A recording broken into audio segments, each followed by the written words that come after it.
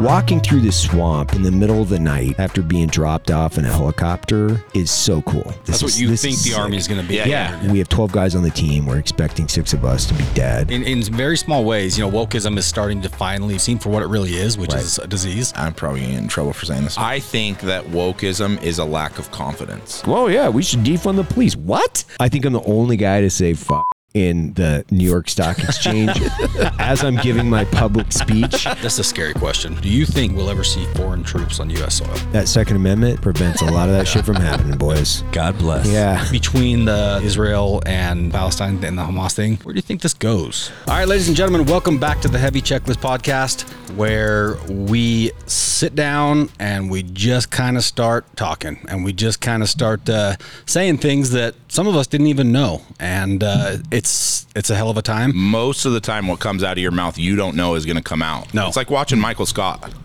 From The Office. Yeah. Yeah, very similar. Yeah. So, as you guys know, we just barely rebooted the podcast. We were going strong a few years ago, took a break, built a new podcast studio, kind of got all of our ducks in a row, and then we decided that we wanted to hit it full speed ahead again. And in doing that, we wanted to make sure we had some kick-ass guests.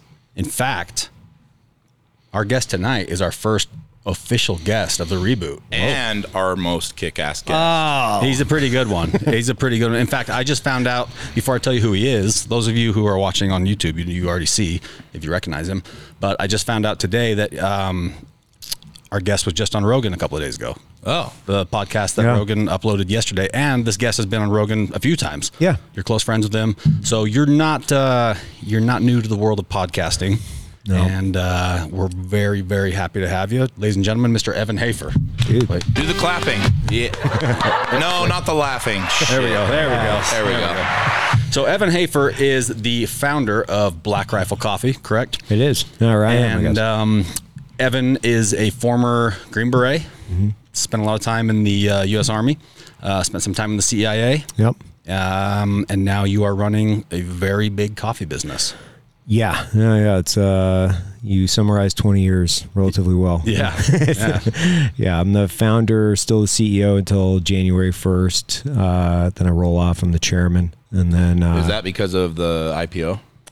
No, it's because I think you reach a point at any point in business. I wanted to roll off a couple years ago. My co-CEO, I was preparing him to take over.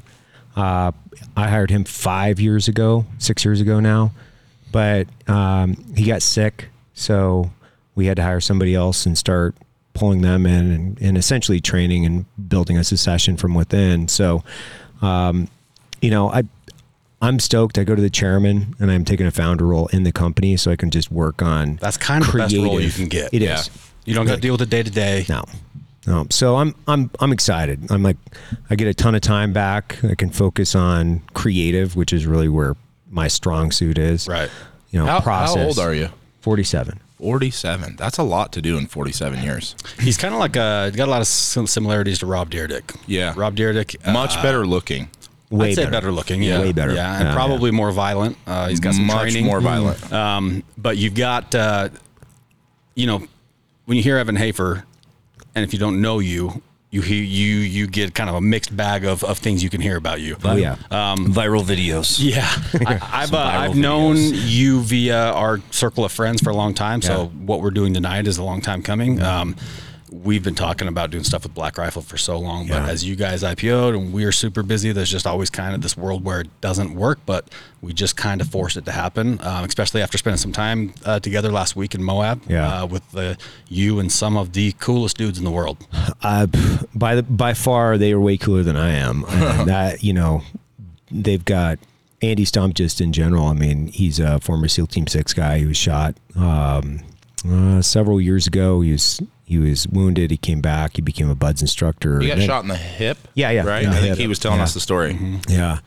And then he just decided he was going to get out, and he became a private pilot. So then he was CrossFit's private pilot for several years. And then I didn't know he was a pilot. Oh, yeah. He's a commercial pilot. He's a commercial rated pilot. and he has a couple world records. He's a very accomplished skydiver. He's got a really famous podcast. Like the guy's just like everything he does is exceptional, and he makes it look really easy. Yeah. And he also puts a level of jackassery in it that makes it palatable for me. That's why we like him. Yeah. I can't talk to people that are, I mean, I can hold a conversation with somebody that's really serious for a very finite amount of time before it's like, it turns into just really dumb shit. Yeah. Like just really dumb stuff. The one thing about Dave I know is that if they can't hold his attention, he just will stop talking altogether. Oh, cool. So multiple times. And I'll like, before I even know what's happening, I'll have left the conversation and be off doing something else. Hold on, let me tell you how bad it is. He will look you in your eyes and not respond. He'll looking right through you. Yeah. So that's the same type of guy we're talking about, though. The type of people. So I hate small talk. Yeah. Hates it. I fucking hate it too. Small talk. But I also hate boring talk. Just business talk. I hate talking about trucks most of the time because I've been talking about them for 10 years now. Right. I love trucks. I love building them. But when it gets to the point where when you become high profile, and I'm sure you've run into this, people formulate this idea of who you are, right? They think you're a certain way because they heard you on this show, that show, they followed you, and then they meet you in person, and so they have this little package of who they think you are, and they kind of stay in that package, meaning they don't know what else to talk about. Right. And it kind of drives me crazy, which is why I love our fans. I love our supporters. But when I'm in the grocery store at 10 o'clock at night trying to get something for the family and rush home. How much would it be to come and swap my truck? Yeah, and they want to show me a picture of a F-150. They want to come and swap. It's just like, not the time, Time out. When are you in the grocery store at 10 o'clock at night? And surprisingly a lot, actually. Why? Because I get random cravings. I'm a big cup of noodles guy. Oh. Yeah, I like, but not just a regular cup of noodles. I like the bougie the spicy ones. ones. Yeah. I'll get the ones that are like as big as they're like 3 foot. The whole thing. Yeah. So I'm big on that. And when it hits me, I gotta go. So, but you don't want to stock up. You want it you fill it. You go buy one, and then you sit in the truck and eat it. I stock up, but I have a couple of mini-me's who have the same eating habits as me. Yeah, so Mac and Bo just love the spicy noodles as well. So, with that said, Evan, you're a pretty accomplished guy. You're a guy that you've done a lot. You've lived a lot of lives. I've tried. I've really tried. And to kind of summarize it, and I was talking a little bit about it with Joe. Is like, at 5'7" and soaking wet on my best day, I'm 160 pounds. Maybe slightly above average IQ. I'm running everything in the red. I'm trying to get everything I can out of this whole thing. And I know that dealing with my mortality for an extended period of time, every day, every minute, every second, I was like, transitioning out of government service, it was like, we got to wring this sponge on this thing. Yeah. And so I don't really pontificate about motivation, or I never want to be a motivational speaker. I don't think that I have the type of skills where it is. It's just, I'm a very action oriented person. And I feel like if I'm not fucking busy, if I'm not just grinding myself into moon dust, I'm not getting everything out of the day. Yep. And I just kind of, I don't want to say it's like Forrest Gump. That's probably not the most accurate way to describe it. But a little autistic. Yeah, I go really deep into things, and I fell into this. I didn't fall into it. I lucked into this. A couple doors down from me, I was like, I had my first girlfriend back in the day in Idaho. I grew up in Lewiston, Idaho, which is on the confluence of two rivers. Fucking amazing place. And my girlfriend at the time in junior high school, I was walking into their house and I had a book in my back pocket and it said Navy SEALs across the top. And he's like, "Hey, you, why don't you come over here?" I was like, "Oh." Is the girlfriend's dad? Yeah. I was like, "What did I do now?" "I promise, sir, like, you've never seen anything because I've been very good in public in front of you." And then he pulled it out. He's like, "So what's this all about?" I was like, "Oh, these guys are badass." And he's like, "Why don't you come in my den here?" And I was like, "Dude, this guy's gonna fucking thump me." And he was a former Green Beret. He pulled a book off the shelf, which was a history of the Green Berets, and he was like, "Swap me out with this, read this one, tell me what you think." And from that point forward, I was like, I want to go be a Green Beret. And that was it. How old were you? I was 16 at the time. Same size. I maybe even a little bit. Stop throwing at 12? 9, maybe. I don't know. Yeah, I was same size basically. And I was like, hey, okay, I can run, I can shoot, I can get some stuff done. But I was kind of just, a ship without a rudder, I guess. I was a standard teenage kid. I got shitty grades. I went to college, but I just wanted to jump out of airplanes and do Green Beret stuff. Like, all I wanted to be was like a commando. That's it. I was like, I'd go to college and I was like, fuck, man, I want to learn how to shoot people in the face. Like that's what I want to do. And so finally I got the opportunity. I went to selection, and then the wars kicked off, and then I was sucked into the Global War on Terror, multiple different theaters. And then I did the invasion of Iraq with CIA, and then I applied to the CIA. I went in there around 2005, and I spent basically the next 10 years there. What did you do for the CIA? I did a combination of things. No, I did something. I was on what's called global response staff for a few years, and I went over to a different department, and then my last couple years there, I ran a selection and training program for former commandos that wanted to come out and work for us. So I kind of developed the training criteria and then the selection. But at the same time, back in '97, not to like gloss over everybody's eyes, I was in Seattle, and I was once again girl. I was trying to meet this chick in my anthropology class, and she was a barista, so I'd frequent this place and be buying coffees, trying to get to know her. And I was like, this is awesome. So I fell in love with coffee. I started roasting it in between deployments after that. And I always thought that the wars were going to last this long, and then I'm just going to get out and start a coffee shop. And my idea back in the day was always to have this bougie, cool gun store with like race guns and a range and a coffee shop. That's the term, Black Rifle Coffee. And I was roasting coffee on the back tailgate of a government truck on the range, teaching guys how to shoot carbines. And I used to just stamp these brown bags, and I'd ship this stuff out overseas to my buddies. So when I transitioned out, the Black Rifle was born. And by the way, my wife, I met her in a coffee shop. She had a coffee shop in Denver.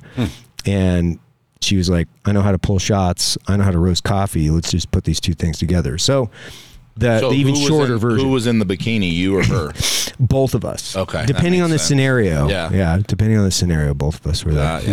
I lived in Seattle. I know all about those little. The bikini baristas, dude. Bikini baristas. Yeah. Did you lived in Seattle? I did. I lived in downtown Seattle. Where? Like downtown? Downtown. I lived in Bellevue, and then I was a missionary there. Oh, okay. Yeah. But I was in downtown Seattle the majority of it. Okay. And we were always like, this is insane. There's just these little coffee shops everywhere with hot girls in swimsuits. Yeah. And people are just lined up. Really? It's crazy. Yeah. And but Seattle's a real shitty place. It's on my do not go to list. Hold on. Seattle is beautiful. Yeah. the people suck. You ever tried driving a 24-foot trailer around? Bro, I tried driving Dude, the streets there are semi-trailer. That's horrible. Yeah. When I came back here after my mission, I remember just looking at how big the streets were. It's like I had forgotten because the streets are tiny there. So talking about pulling a trailer, no.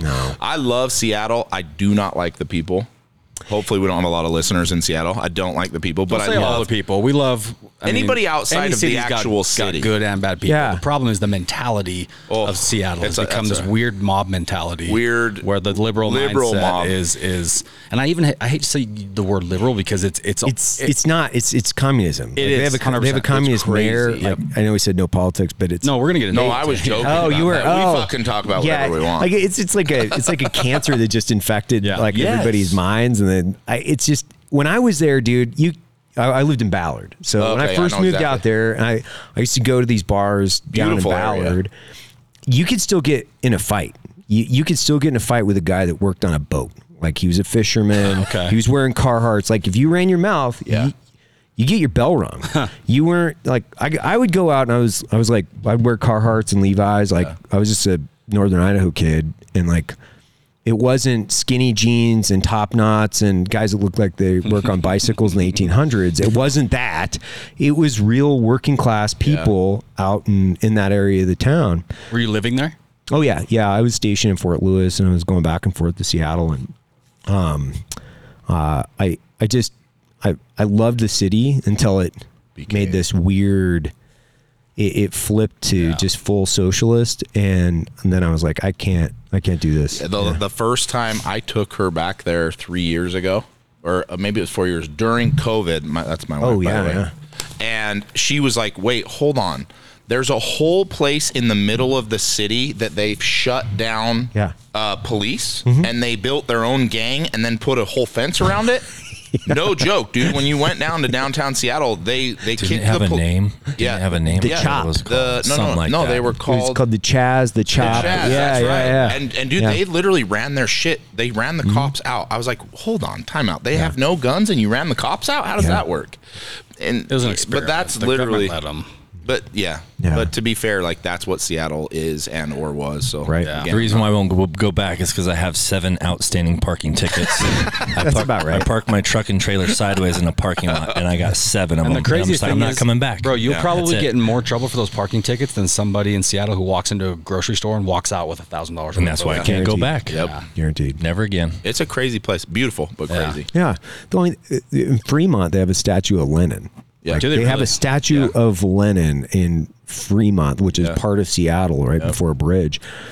And it was always this weird feeling because you're like ultra American, you know, very, very conservative, and then you're living amongst a bunch of people that built a statue of Lenin. And they're the same like, people who are trying to get us to tear down statues of our founding fathers. Yeah. They're the it's such a weird mindset. And I mean, it's easy at first glance to just hate it and just, you know, think that everybody's so messed up. And there is a lot of messed up people, but I'm so curious about what they really believe. Yeah. Do they really believe this bleeding heart mentality, or are they just kind of, that's where they are and that's who they are for the time being? I think it's the latter. Right? Yeah. Because I've never met anybody that was willing to die on that belief in that sector of what we're talking about. Yeah, and the logic is not sound, which is weird because most of these people tend to be, well, not most of them, but some of them are intellectual people. You know, they're people that well-educated and man, they just get tricked. Again, I'm not saying they're bad. I just, if I were to, because I'm not right or left, I feel like I'm probably a good unbiased, but if I meet people from the right, they're willing to die for whatever the fuck they're telling you they're in. Now, on the left, purple hair and craziness, they're not willing to die for it. And as soon as they're threatened, usually that is uprooted and it's changed. That's why I say, like, there isn't, like, when you say, what do they really believe? I don't even know if there is a real hardcore belief, because you're willing to die for what you really believe. Right. But they're not. It's like, this is where I'm at right now. So we said no politics. 10 minutes in, we're already there. We're deep into the blue hair. So that's Evan, help me establish a timeline real quick. Sure, yeah. You went straight into basic training for...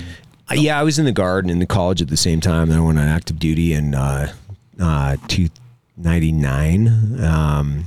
And then once I came out, 2005 is when I went into the CIA, and then I went back into the Guard, which was 19th Special Forces Group here in Utah. That's how I landed in Utah. I was teaching courses here for them, so I was in what's called Group Training Detachment in 19th Special Forces Group. I was kind of short timing, right? I was done, but I'd done 7 years of deployments, like. You were over there for 7 years. Yeah, on the ground, boots on the ground, give or take. Including Army, CIA. Yeah. And I'd gone several different places. So Southeast Asia, I'd worked in Africa, anywhere from the Philippines to South Africa, which was Botswana and the Okavango Delta, to Senegal, and then kind of all over the Middle East. Were you married with kids during that time? No, no, I was gone. I spent most of my adult life out of the country. So you said 2005 you joined CIA. Mm-hmm. Yeah. So that's when you left me in the Green Beret. Or I still stayed in the reserves basically the entire time. Or it's called I call the reserves because people don't understand that the National Guard is somewhat like the reserves. So it's a statement that kind of everybody understands, versus like trying to tell exactly the unit, because people just gloss over. They're like, what the fuck? Right. I don't know what you're talking about. Yeah. So I kind of flip back and forth. I'd do a deployment. I go probably 4 or 5 deployments a year, and then I'd come back and do a deployment with 19th Group. And so I was just gone. Gone. Yeah. Which is great. I mean, I truly enjoyed being gone. Yeah. And at the time, you know, there's lots of different reasons why I was doing it. Right? There's like lots of different reasons. All of them were about the mission, about pursuing terrorism. There was a lot of different, very meaningful mission, bigger than me. things that I had to accomplish that I felt that I needed to be part of that. Did 9/11 then I got tired. You? Yeah, I was in a training course down in Louisiana, down a swamp, and I was actually a prisoner of war in this training scenario. So I was like, I built some flip-flops out of 550 cord with parachute cord and cardboard, and I was just naked in this cage, basically on this barge in the middle of the swamp. And they came out, and they're like, planes hit the towers, and we're like, was this part of the scenario or what? And we're still in scenario. We're deep, which is, you guys are aviation guys, so it's such a cool training exercise. It's one of my first things that I did that I thought was like super cool. We took these helicopters out over the ocean and then back up into the Pearl River, which is a tributary to the Mississippi. And then we did what's called a helocast. So we dropped the 47's ramp basically down into the river, which was moving 10 knots at like 1 o'clock in the morning. And then you push Zodiacs off the back of a boat, and you push the boats off, and you go out behind them. So you jump into the river. This is all out of the back of a Chinook. It's a Chinook. And then you swim to the boat, you fire it up, and you start going up the river to your recon point. But I hadn't done this before. So you got your bow line, and I'm the junior guy, basically. So I'm the young guy. So I'm the bow line guy. I've never done any of this shit before. So they're like, you're going out with the boat. I'm like, great, I'm going out with the boat. So I go out with the boat. I get back in the boat. My job is to start the engine and start picking everybody up. All right, so get your NVGs out and pick everybody up. And I'm cranking on the boat, and we're floating down at 10 knots, so it's moving. Oh, I'm it's like, a pole start. Wah, just trying to get this thing started, and it starts, and it goes, and then stops. Well, I don't know why, because this is my first time on a boat team. I don't know. Oh, you got to turn the fuel on, dummy. That's what you got to do. So it just had enough in the lines to get it going. And finally, I kind of got everything sorted out and started picking guys up, and we went up and set in basically a recon position. But walking through the swamp in the middle of the night after being dropped off in a helicopter is so cool. It is like the thing that I think every guy that wants to be a Green Beret is like, holy shit. That's what you think the Army is going to be. Yeah. When you get sold on it, you're like, oh yeah, I'm jumping out of a Chinook into a boat. Recruiters are showing you that picture. That video. Of him. Yeah. And then you're pole starting something. And then you're doing it, and you're like, wait, this is a lot of work. And this is really sketchy because you're out in the river, and I'm from northern Idaho. So you see little glowing points of light on the banks, and they're like 6 inches or 8 inches apart. And I'm like, what are those? Those are gators. Jeez. And they're all over. I'm like, are you serious? What are we doing here? Why are we in this water then? Why are we swimming in this water at night? This is crazy. And as you're walking through these dry areas and then down into these troughs, these are game trails that you're walking on. And they're also game trails that go down into the water and up the other side. So you wouldn't go in two at a time, because if your guy gets snatched up, you're like, okay, I got to be ready to like pull this guy by the rucksack out of here. Did that ever happen? No, it never happened. But it was still fun. Yeah. It was a blast. Like, it was like one of my first things. So you get the call. Was 9/11 your first deployment? No, it was. I went to the Philippines just about a year later. I went to the Philippines. There's a small group of communist insurgents operating in the northern Philippines islands.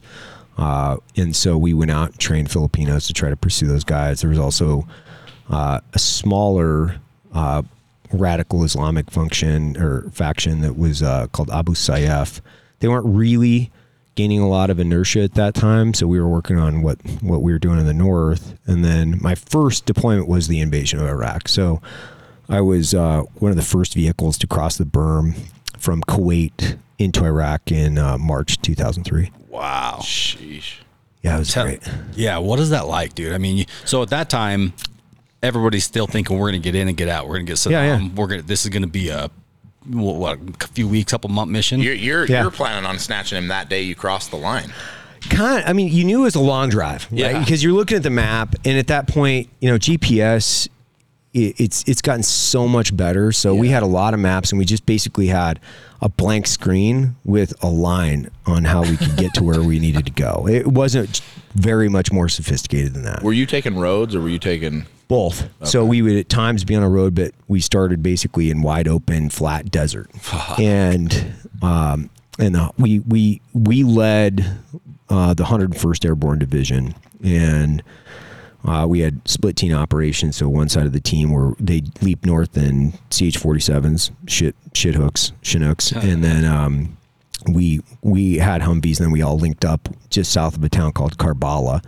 But we were on the push to Baghdad all the way north. But we were stopped a couple different times to deal with different levels of military, organized military, Iraqi military, and then we got into Baghdad.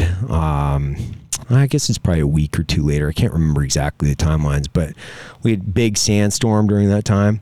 So that was like your first time in a sandstorm? Yeah, it was the first time. We'd been in Kuwait prepping to go, but it was the first time you had just complete brown out. Like just everything's brown. You can see maybe 5 feet in front of you. So you're driving 5 miles an hour, but that sand, it gets in everything. You can't see anything. You can't go anywhere. So we all had to stop. We took a pregnant pause there before we did a final push into Baghdad. And then once we get into Baghdad, we turned around and went into a town called An-Najaf, and we were there for a while before we went back out through Kuwait.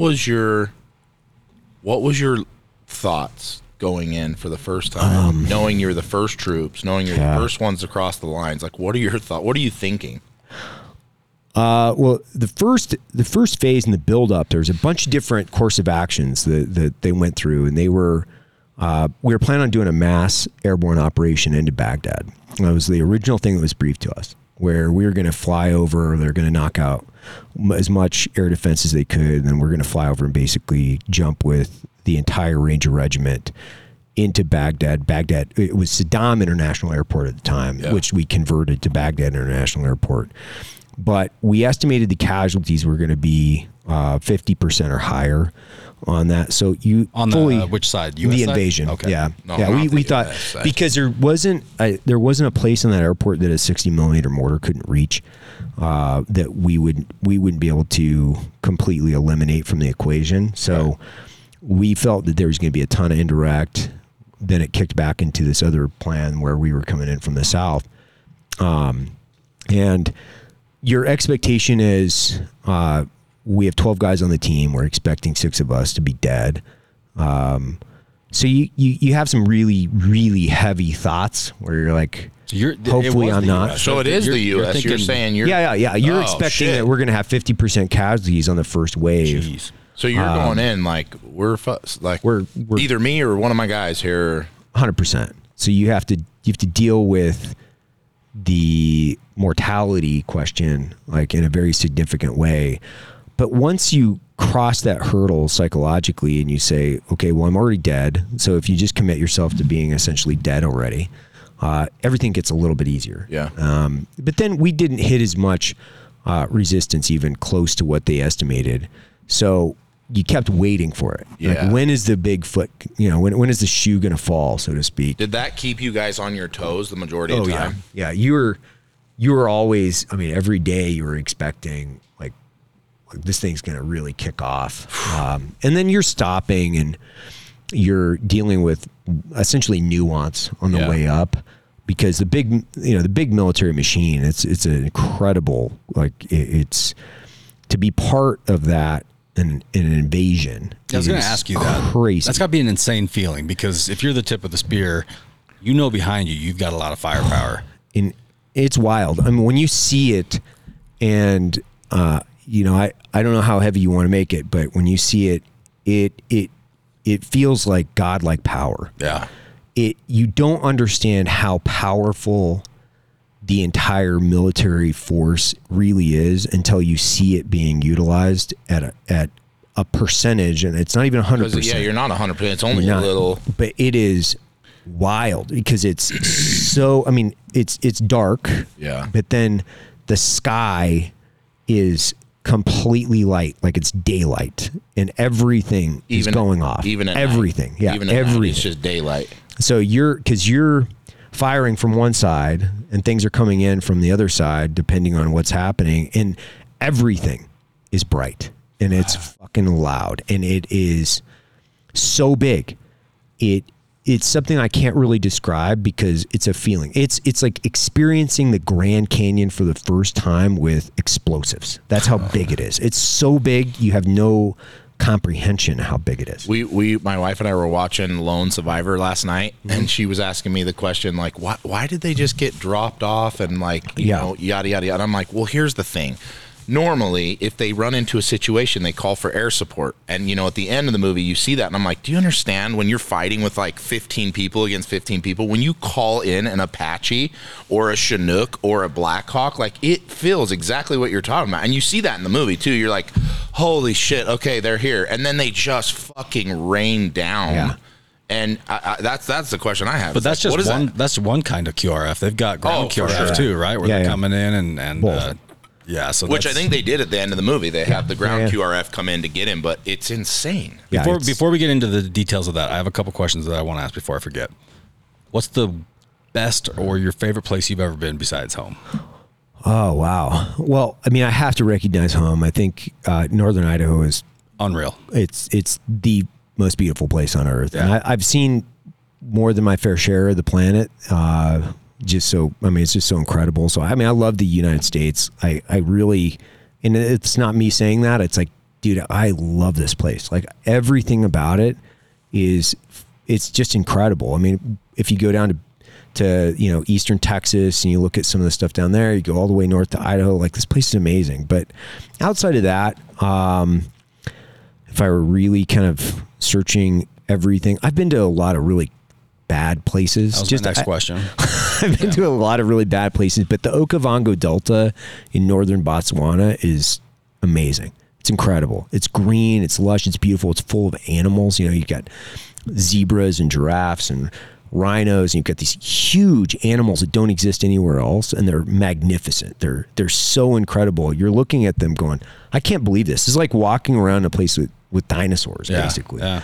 And it's so different than anywhere else. I would probably say northern Botswana, the Okavango Delta is probably the most. Do you live in Utah place. now? Yeah, I live here at Salt Lake. So if all these cool places in Lewiston, like, you know, northern Idaho saying it's the best, what keeps you here? I mean, I love this place. Like, I mean, there's so many different things I like about Utah because of the convenience to the mountains. Like, they've got great schools, they've got a great community. I mean, you guys live here. You know how incredible this place is because there's one, it's a red state. Two, they have incredible family values. They've got good schools. They don't broker in woke horse shit, which is a huge and important thing to me. I just can't do it. Like I don't want my kids to be like exposed to it in like any way. So I think the values of Utah and the terrain, combining those two with the third aspect is it's so easy to get in and out of here. Yeah. That it doesn't get much better. It's, you know, northern Idaho is out there. Yeah. Like you got to take a connection anywhere you go. And, you know, I can hunt elk here. I can go fly fishing and hunt elk. I can go skiing with the kids, and they can be raised in a great community with family values. My neighbors are some of my best friends. Like, they are some of my best friends, and they're LDS and I'm not, and they know it.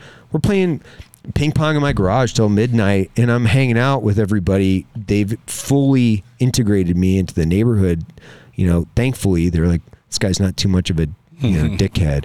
So I love the community and I love the people. Yeah. Like, that's what I love about this place. More than anything, it's the people. Yeah. It's good people. A lot of ambition here. Yeah. And, you know, they call it the crossroads of the West. Like you were saying, it's so easy to get in and out of here. Yeah, and every time you turn around, there's a new direct flight leaving from here to somewhere. Right. I saw today that Hawaiian Airlines is starting to fly in here. Oh, seriously? Yeah. So it's just nonstop. Yeah. But we are limited on how much we can grow because we're this tiny sliver of land wedged between the Great Salt Lake and the mountains. Right. So real estate's at a premium, obviously. But yeah, this is home and we love it too. Yeah. The other question I had was shittiest place, most apocalyptic place you've ever been. Mosul, 2009. Where's that? Where? Northern Iraq. It was the most dangerous city in the most dangerous war environment in modern history. And it looked like what I would imagine Dresden might have back in World War II. It was post-apocalyptic, bombed out buildings, militias. Is it still like that now? I don't know what the state of Mosul is right now today. I know that we've definitely, I shouldn't say that, the Iraqis in connection with us, we pushed out most of the radical factions that were connected to ISIS. But that place was not even close to stable. It was the most desperate place I've ever seen. How long were you there? I was there for about 2 years, so off and on, in and out for just a year and a half, give or take. 3-4 months on, 45 days off, 3-4 months on, and just go in and out. And it's the birthplace of civilization. I mean, the Nineveh, which is, you guys were familiar with Nineveh, I would imagine, because it's very biblically specific. That's there in Mosul. Oh, okay. And so Saladin, the warlord, had raised his tribe to go overthrow Jerusalem at one point, all the way through there. Samarra, which is right there, it's historically very relevant. In 2 years' time, I'd gone from Nineveh to Jerusalem to Rome, and I'd gone from Bethlehem for midnight mass. I went to the Vatican for midnight mass. And I went to all these places, and I just so happened to be there on that date. So I was like, let's go. Yeah. Went to the Church of the Holy Sepulchre in Jerusalem. I was lucky enough to be there. Bethlehem there, Rome at the Vatican. I'm not Catholic, but participating in that event is pretty fucking wild. Does it feel different over there? They refer to it as the Holy Land, and obviously it's got its fair share of problems. Is there a different feeling there? Meaning, I don't know if you can explain, what a spiritual feeling would be in being, but you've been to holy places, you've been to places that are reverent.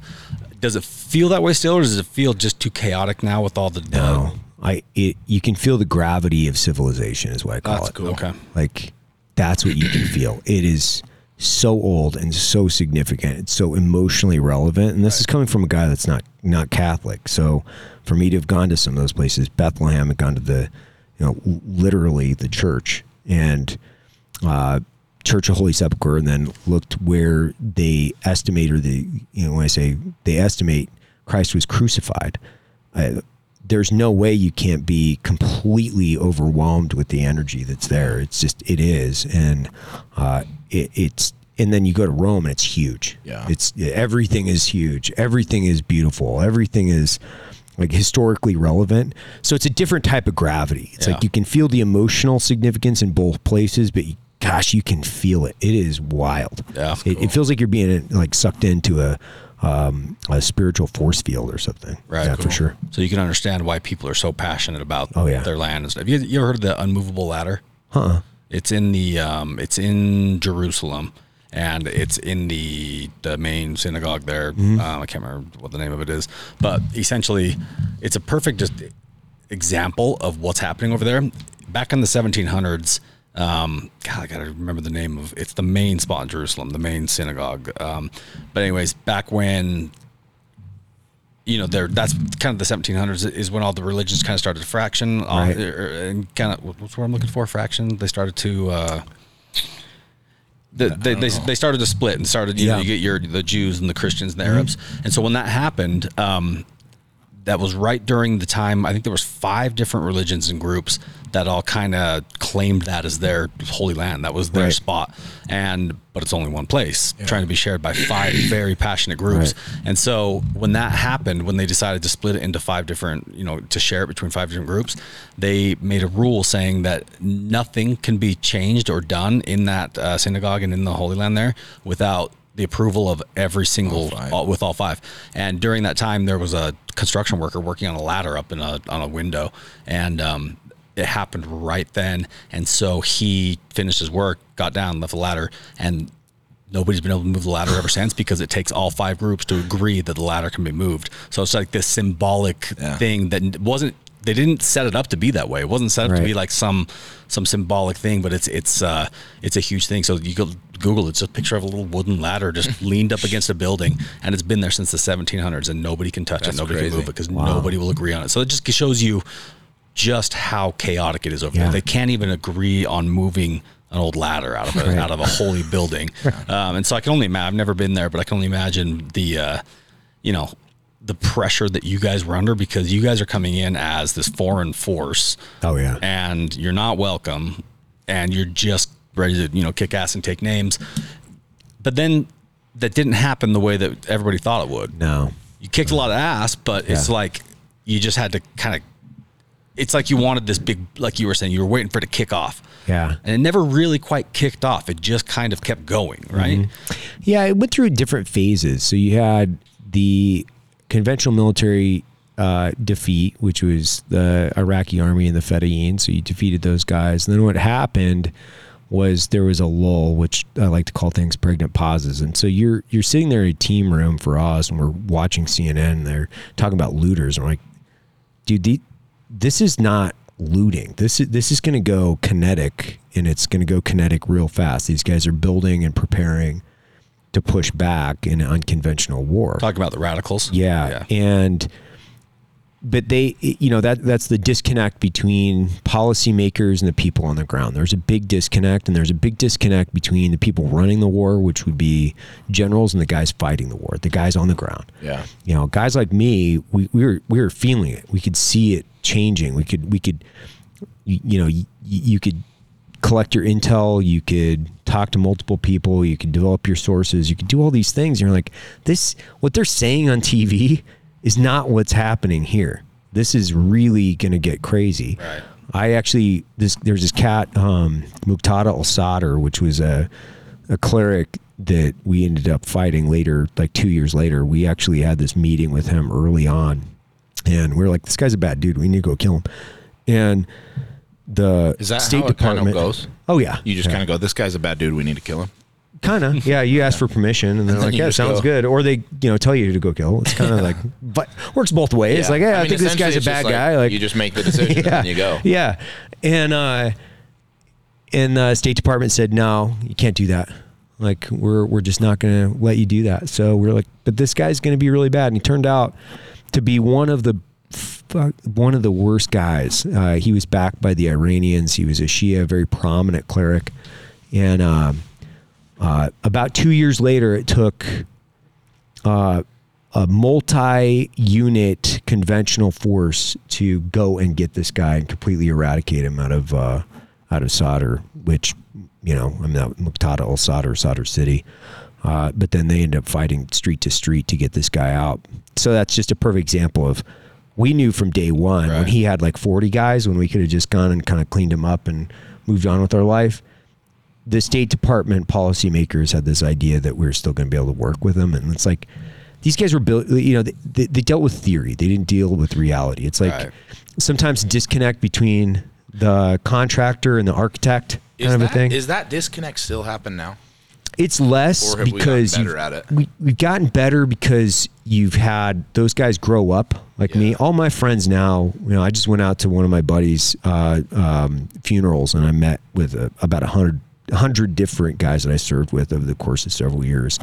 And, one of my buddies is a general now. So it's like, we went to selection and we went to everything together. He's a general. So it's like, he's in charge. Well, he was carrying a rifle just like me. So he knows kind of tactical ground truth, and it is getting better. Or I should say it got better. And then now all those guys are retiring and getting out. So now we're going to go through the same phase. Through the same shit. Yeah. Again. Same shit. So you guys had an opportunity. This is one thing that would really frustrate me about being, a soldier, serving the country, is you have an opportunity to solve the problem. It's right in front of you. Everything makes sense. Logic's there. All your ducks in a row. You can't get the green light. No. And, the ROEs are just like, unless you've got somebody shooting directly at you. And even then, it's just insane what they put our troops through, as far as dude, you just get these guys all ready to go in and solve this problem, and then you tie their hands. Yeah. How I actually wondered this yesterday when we were watching that the Lone Survivor, because their first argument is ROE. Yeah. Like, hey, what are rules of engagement for these 3 guys that just showed up? They're going to blow us up. Right. And I guess for those who are listening, ROE means rules of engagement. Yeah. How often are you down there and you're like, if we listen and do ROE, we're going to be dead, and you throwing it or disregarding it? ROE, for the most part, it's functioning and it's in place, and you kind of know the rules of the road. So you just kind of function based off those guidelines. But there's multiple different gray areas. Just like a lot of things, there's gray. Yeah. And so it's how many reps do you have seeing the problem? Yeah. That allow you to solve it in the gray area without committing a war crime or going to jail. That's the difference between being court-martialed and not, right? It's the difference between guys getting in a lot of trouble and ending their careers, or ending up in jail, or staying in the fight. A good example is several years ago. I don't know if you guys remember this, but there was a guy. He's a bad dude, and he was molesting kids, and one of the officers went out and literally, they beat the shit out of him. He was in the military? Yeah, and then he got rung up on charges. The officer did? Yeah, the guy that did it, that beat up the Afghani. And that's a good example as to, like, what's right, but he wasn't shooting at you. Why did you take action, right? So it's you and I both. What happened to him? He ended up coming back. I think he was court-martialed, and I forget exactly like the entire premise of or what happened to him in his professional career. But everybody was like, "Yeah, we know these guys are bad. Like they're really bad. They just like there's some guys that are they're evil, and we know they are. Yeah. And when you restrict people from doing what's right, what's aligned with our ethics and morals and what we think is culturally correct, and then what's legal." A lot of times those things contradict they come in direct collision with one another, and it's complex. I mean, humans are very complex. Yeah. So humans are complex by themselves, and then you insert religion. Yeah. And then all of a sudden they've got motivation to do whatever their crazy belief is, or whether it's, it may not be crazy to them, but they've got this just divine motivation to push them to do these crazy things that they're doing. And that's I wanted to ask you a little bit about, we haven't talked much, like he was saying when we started, about, current events and politics and stuff on the show. Not that we're against it, but I think it's a good opportunity for me to pick your brain on what's currently happening. Oh, man. Is it scary? Yeah. Hold on, before you answer that, how much intel do you have to that answer? Not a lot, because, I roast coffee now, so it's But you have a lot of friends. I do, yeah. I've got friends. I think there's 2 problems, right? It's like people see the problem at home where you've got, I think you've got failed ideologies, which are, socialism, that becomes an issue here at home. Yeah. And they're struggling to figure out, where's their purpose, where's their meaning, how do we maintain our constitutional freedoms, and then also not broker in socialism and or communism, right? Yeah. Because there's a lot of guys, to include myself, that think that failed ideologies such as that need to be flushed down the international toilet. Yeah. So, yeah, that's just pure and simple. Yeah. And then you also have, what I would say is our direct economic and strategic enemies, China, Russia, North Korea, Iran. They're directly benefiting from this chaotic circus internally, and they're manipulating technology. It's an information war, right? They directly benefit from causing the chaos and the confusion and the argument between us. And then when you take into account Ukraine and Israel and the Hamas situation, you've got a very complex strategic issue, both militarily and both economically, right. Because you also have to look at the national debt. I mean, we're at $34 trillion, and less than the next decade, we'll be paying more on debt service from the taxpayer and budget perspective on that debt than we are in military. Jeez. So it's a sideshow distraction that our strategic enemies are directly benefiting from. So when I look at little things like, should we be investing in foreign wars? That's complex, just to say the least. Like, it's super complex because Russia is not a friend to us. But if you were to, I don't want to say layman, but if you were to, in layman terms, what's the answer for you? Invest in home. Yeah. Okay. Invest in home. 100%. That's what I wanted to hear. Protect the borders, invest in our home, build the infrastructure, educate our kids, pay our debt down, and fucking make sure we maintain sovereignty. Could I dumb it down and ask an even dumber question? Because I see some like buddies get like super worked up on this stuff and go off on Facebook and Instagram and see all the rants and stuff. And my question is okay, so focus on home, right? But what about like the average family with all this stuff going on? I mean, is there anything anyone personally, like a guy like me, could really do? Or what do you do? Do you focus on it? Do you not focus on it? Can you help? Is there not a damn thing you can do? I mean, you know what I'm saying? Well, I mean, that's a problem too, because, there's a huge distrust in mainstream media, right? Huge. So where do we find real information? Where do we get real facts and objective criticism that isn't, spun and put into some echo chamber where we're just regurgitating information? It's really hard. It's chaotic to even understand the problem well enough to say, this is kind of what we need to do. So I try to simplify it to, like, we can affect, like, we're truly like this much, right? Yeah. Like I can reach out and touch you. I can talk to you. So it's work on the things that you can affect here locally, like, are we talking to the school boards about, hey, we don't want wokeism in our schools. We don't want these failed ideologies. We don't want this. Like, how can we directly affect this stuff, like, right here in our backyard? And I think that has a force multiplying effect, because the more people that are being engaged locally, the more people that are banding together in the sense of, like, these are our things that we believe in. These are American values. We're just not going to capitulate on these. Then we get the right representatives. And through representatives, I think we can ultimately affect change. What's cool is, it's one thing to say that. It's a whole different ball of wax for that to actually start happening. Right. But I think it is. In very small ways, wokeism is starting to finally become, seen for what it really is, which is a disease. Yeah. It's not real. It's not healthy. It hasn't done anybody any good. All it's done is just take the country and divide it even further than we already were. I mean, essentially, wokeism, it's almost like we resurrected, like, the racism of the 50s and the 60s.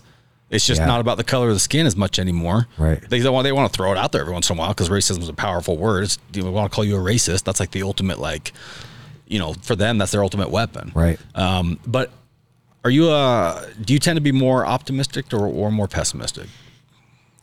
I'm optimistic because I believe in America. Yeah. Like, I'm forever optimistic, and I refuse to be pessimistic, because I also live in somewhat of an echo chamber, right? It's like I hang out with guys like Andy Stump and Mike Glover, and I get to spend time with you guys, and I'm like, there's a lot of America. There's just a lot of America. I was just down talking to Joe, and I mean, he's got the largest podcast in the world, and he believes in America. Right. He thinks this woke shit is dumb. Yep. Yeah. Like, okay, he believes in freedom. He believes in, I've been saying, like, I love radical freedom. I love being radically free. I think agree. More responsibility, more autonomy, more freedom. Dude, nobody's ever gone wrong with that. I don't think. Like, I'm not talking about anarchy, but I'm saying more responsibility on the individual citizen that has values. Yeah.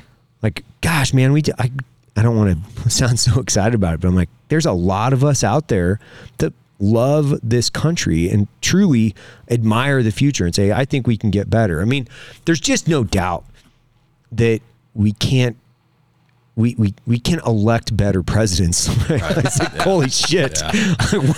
I mean, that guy. What is happening? That's like a mall mannequin up there. Happening? Like, what? He's being dressed every day. Ass backwards. It's so off that I look at the situation and I try to be objective a lot. I look at it and I'm like, what am I missing? What are we thinking? Dude, that's what are we missing? I've watched the last 2 weeks of his interactions with people, and I thought to myself, where the fuck are we at right now? Yeah.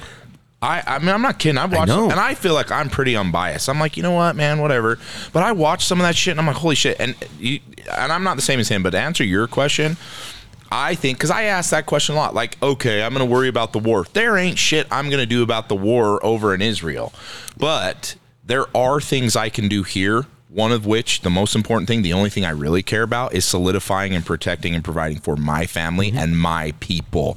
And that's a pretty big reach, right? That's all I really focus on. Yeah, and so I think to answer that question, for those people who are like, because there's so many people that are so wrapped up in like, well, what do we do over there? I'm like, shut up.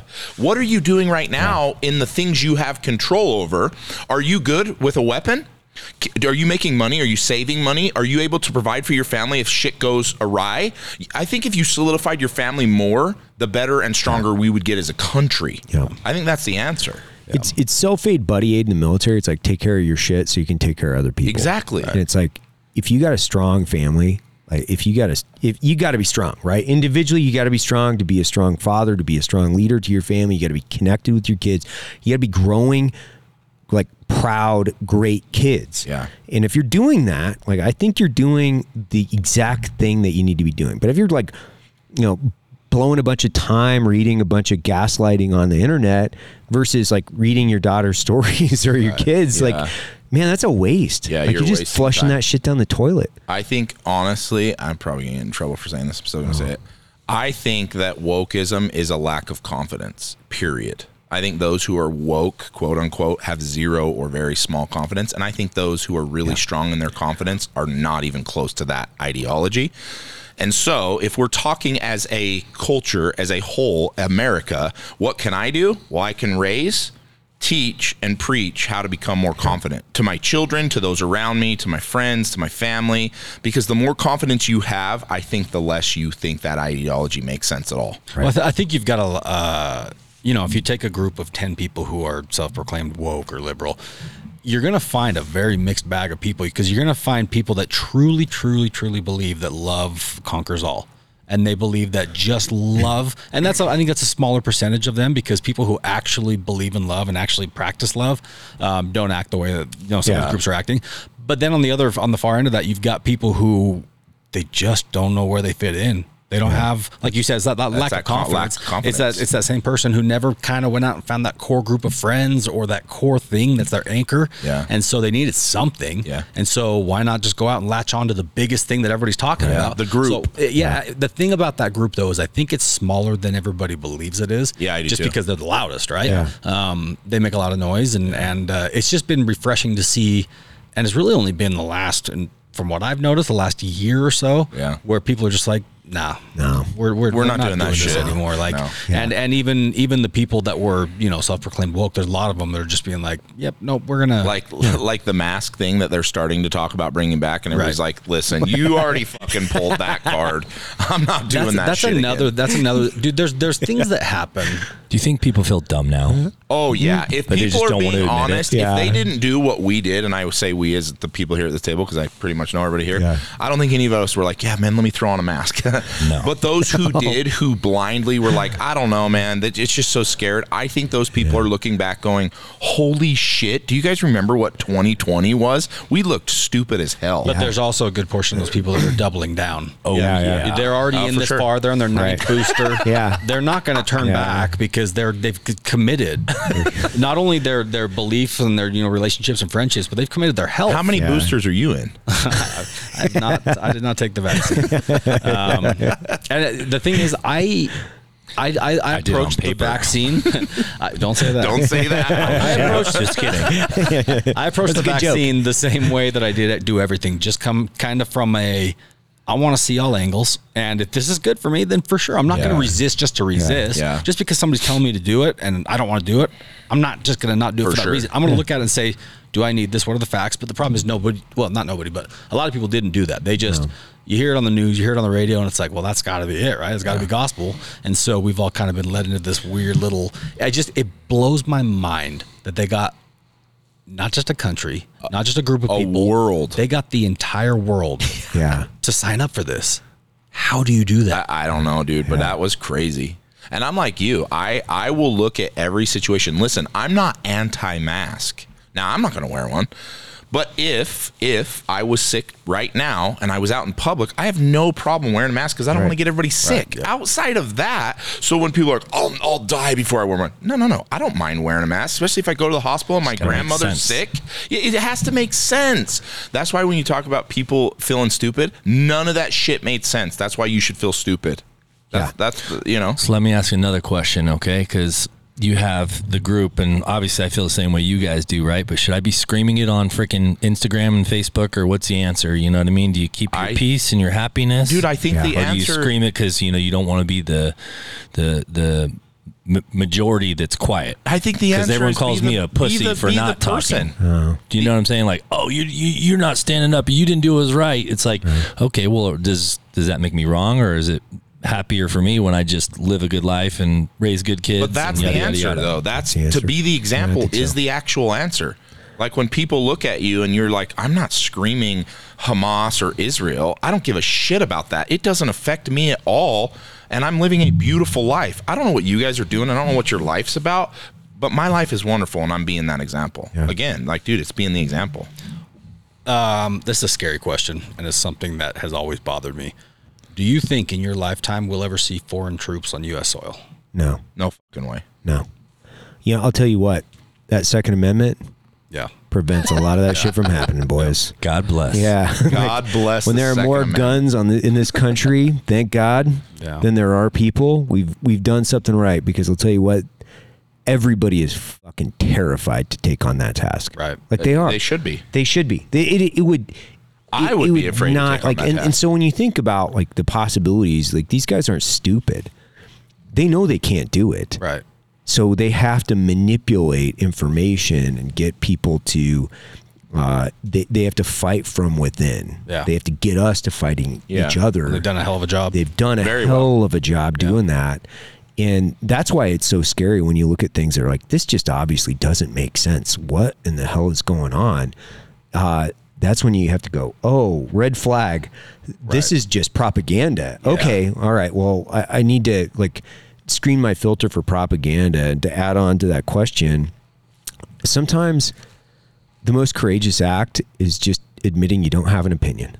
Right. I got no problem doing that. Like, No, I like you don't have to have an opinion on everything. It's impossible to. You don't have a, Chat GPT sitting around in your head. You can't have all the information, all the data. It's not possible. Nobody can do that. I mean, some of the most sophisticated intelligence people in the world have fucked this up.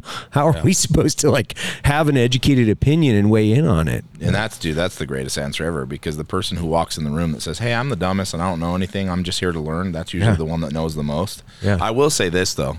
This is a question. How many of you have fantasized about there being troops on our land?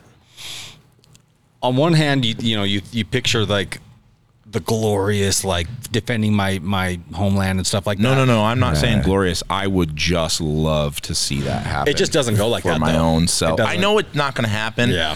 But I'm just saying. Listen, maybe I'm the only child at the table, but I would love to try out a few of my weapons. Yeah, until somebody sets off a freaking suicide bomb at the grocery store and your wife and kids are there. I get it. I'm still telling you. I like have the idea fantasized I agree. about somebody coming over and me going, "Hey, Dave, you fly, I shoot, and we're going to take out 150 today." Yeah. Problem is just things are never that simple. This is like you said, this is a complex situation. What do you think between the Israel and the whole Palestine and the Hamas thing? Where do you think this goes? Well, I think first and foremost you have to classify it's Israel versus Hamas, and Hamas has been deemed a terrorist organization. It's not the Palestinians. Right. Like it's like they're just people. Like they're literally just people. So Hamas is a terrorist organization. Fucked up because of and Hamas is a failed government. Like that's the other thing. They are a failed government. They were voted in. A terrorist organization was voted in, and they failed. And I think clearly being able to differentiate, like civilians in any time of war should not. I mean, I know this is not a controversial statement, but civilians should just be left out. There's actually something quite beautiful to the way we used to fight wars, where we would meet on a battlefield somewhere and fight each other and keep the civilians out of it. But that was only in America. We didn't do that anywhere else. Oh, right? We did it in Europe too. Yeah, we did? Yeah, the organized structured formation warfare. I mean, they did it. You never seen Braveheart? No. But I mean, let's meet. You know, the clans come out and they battle like men. It happened for a brief amount of time where there wasn't just like, and there's always been obviously atrocities and people have taken over different cities and people have been enslaved over those cities and armies have done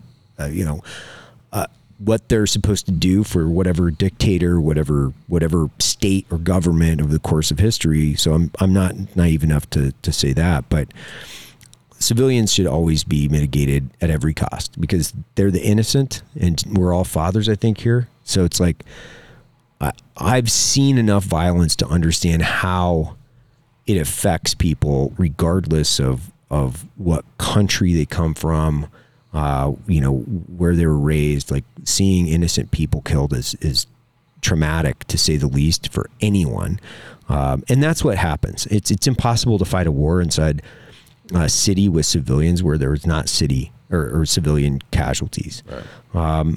So where this goes, one, if we roll back the clock to it's called the Abraham Accords, which Jared Kushner he was a Trump appointee. I think he did an incredible job putting that together. Too. Yeah. They did something unprecedented. They did something that they've a century been trying to do. Yeah. That multiple different administrations, professionally trained State Department, and we'll call them the world's leading subject matter experts, supposedly, right? Yeah. They did something that nobody else could do, and all of that was essentially unwound with this new administration. But it was working. Well, I mean, they had Saudi Arabia that was willing to sign into the deals with Israel, and they'll do kind of a summary where they were stabilizing, we'll just say they were stabilizing the region and getting people to at least play nice. And that had never happened before. And, with sanctions on Iran, they'd squeezed those guys down. They'd like got them to the point where they were basically starving, and not the country themselves, but the government. And they weren't able to support terrorist factions. And they brought people to the table so they could negotiate and solve things without war. And then new administration rolls in, blows everybody out, and then blows up the Abraham Accords, and then ultimately starts supporting Iran again. And then now the money starts popping back in because they don't benefit from that. The Iranians really want to see a destabilized Middle East, and they always want the scapegoat, which is don't look at our government, look at what's happening over there. Yeah. Like, don't look at us, don't look at our failures, because there might be an uprising, we might be overthrown, and we might be out of jobs, and our heads ultimately will be on the line. They don't want that. They don't want to be judged on their policies. They want to be able to point over there and say, look at what's happening over there. Look at what they're doing. And if they don't have that means in order to point over there at somebody else's country and the failures of somebody else and then point at big bad America, they're going to be held accountable. They're terrified of that. So I think, what I hope is that we'll get a new administration, we'll get people back into the negotiation table, we'll get the right people. Abraham Accord is what you call it. Mm-hmm. Yep. Yep. There's a good podcast that Lex Friedman did with Jared Kushner. Yeah, it was incredible, right? Incredible. Yeah. In fact, it's funny because they recorded it. They started the first recording before the attack on October 6th, and so they were talking about it, and then it was like a few days before the attack. Then the attack happened before he released the episode, so he had Jared come back in, and so it's like a two-part podcast talking about. The first part is talking about like why the Accords were good and how they could help, blah, blah, blah. And then halfway through it cuts and it's like, hey, October 6th just happened. And so it talks about how they're actually being affected. It's incredible. Very fascinating. Mm. One thing that this whole thing has taught me is more about that region. Yeah. I'd be honest with you, 2 months ago, I probably couldn't have spotted their Jerusalem on a map. Pinpointed it. Yeah. You just don't pay a ton of attention because it's obviously so far away, out of sight, out of mind. But I like where you're going with that because I agree that a new administration or just a new group of people. I hate to say administration because then it gets automatically linked to a party. The party system is the dumbest thing in the entire world. It's dumb. It is primitive. It is a bunch of cavemen out there banging clubs around. I mean, dude, it is so broken. It's like I just put it like this. It's like, how much fun. Do you guys watch football at all? Yeah. Yeah. It's like, if there were only 2 teams playing, right. Dude, are you serious? Yeah. Every Sunday we got to watch the same 2 teams play. Yeah. And every time a new third team with potential starts rising up, they say, no, you can't play anymore. Dude, it's like it's so absurd because I think they're equally despicable depending on what day it is. That's why I say I'm not right or left. Don't put me on either one of those. Dude, I don't. I used to. I like to tell people, I'm a conservative just because I think less government better. That's kind of the default. I'm like, less government better. That's always. I'm that guy. That's how I default. Like, I'm a conservative. That doesn't mean I'm a Republican, by the way. It just means I'm a conservative and I adhere more to Constitution than I do a party. That's kind of the way I do politics. So less government, less taxes. That's all I ask. Less government, better. I simplify it to the easiest sentence for me to comprehend that I can, because every time I see these guys and I hear them and they make these decisions, and I mean, just the glaring effect of one is, I invaded and spent the majority of my 20s in a country based on false pretenses. Right. Like, they said there was weapons of mass destruction in Iraq. They were connected to the terrorism globally. They were directly responsible for 9/11. You name it. It was just a fiction or a facade. Yeah. And I'm not saying what we did was wrong, because we did a lot of right things over there, but I'm saying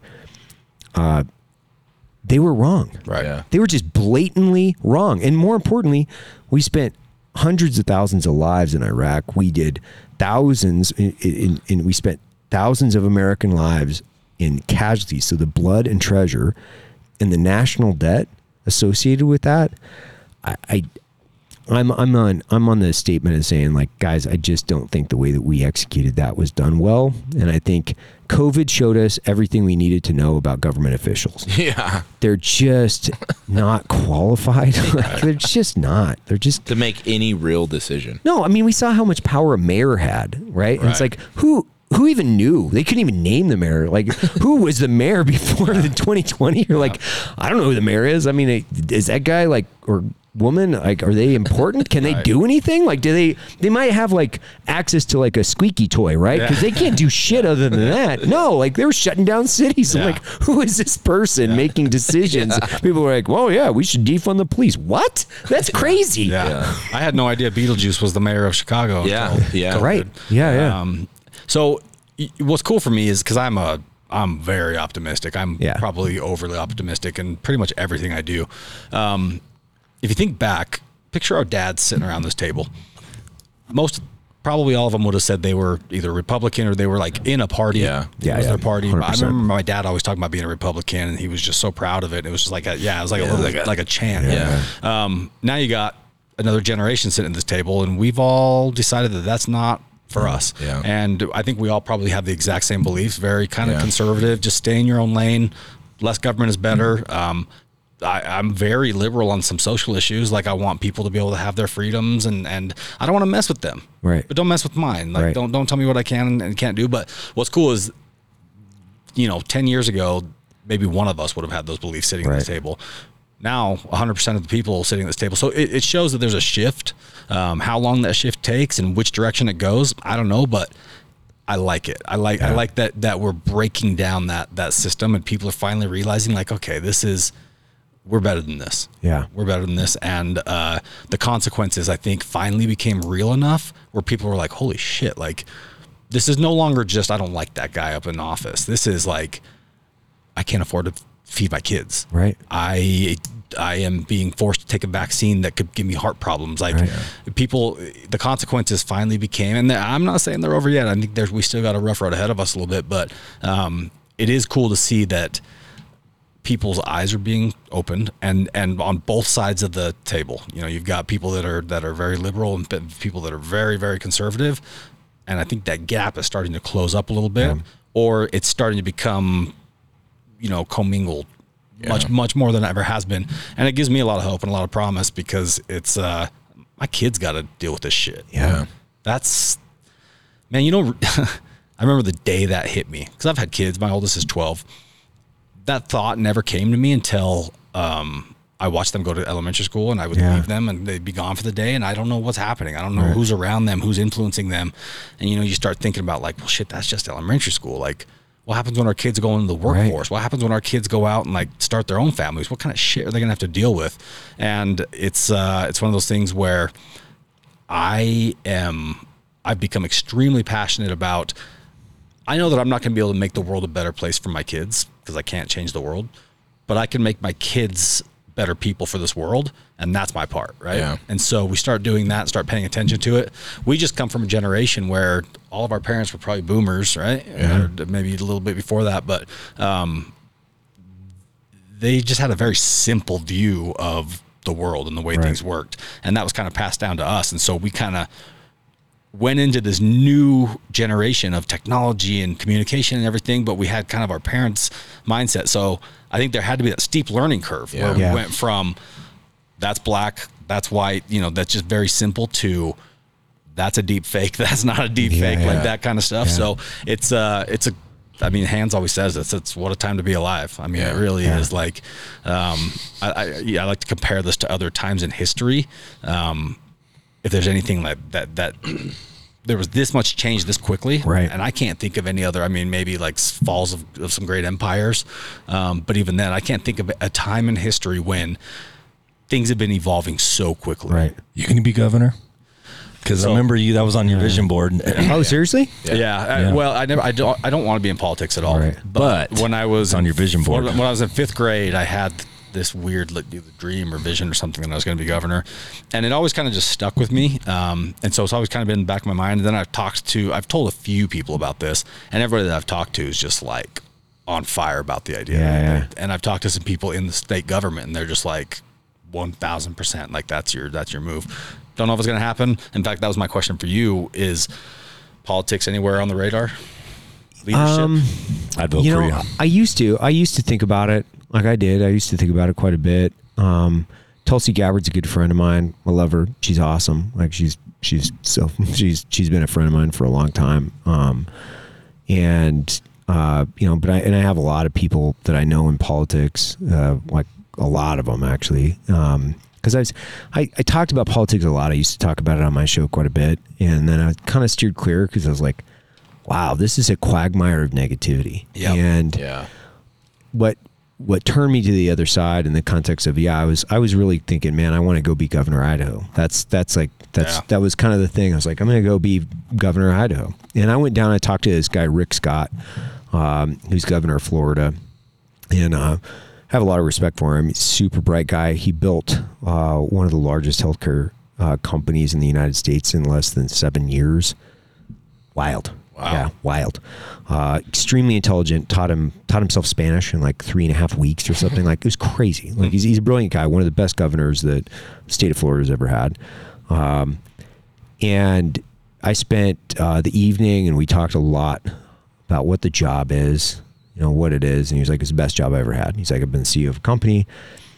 Now as the governor of Florida. He's like, I consolidated expenses. I reduced debt. I did all these great things for the state of Florida, and then he went into Senate.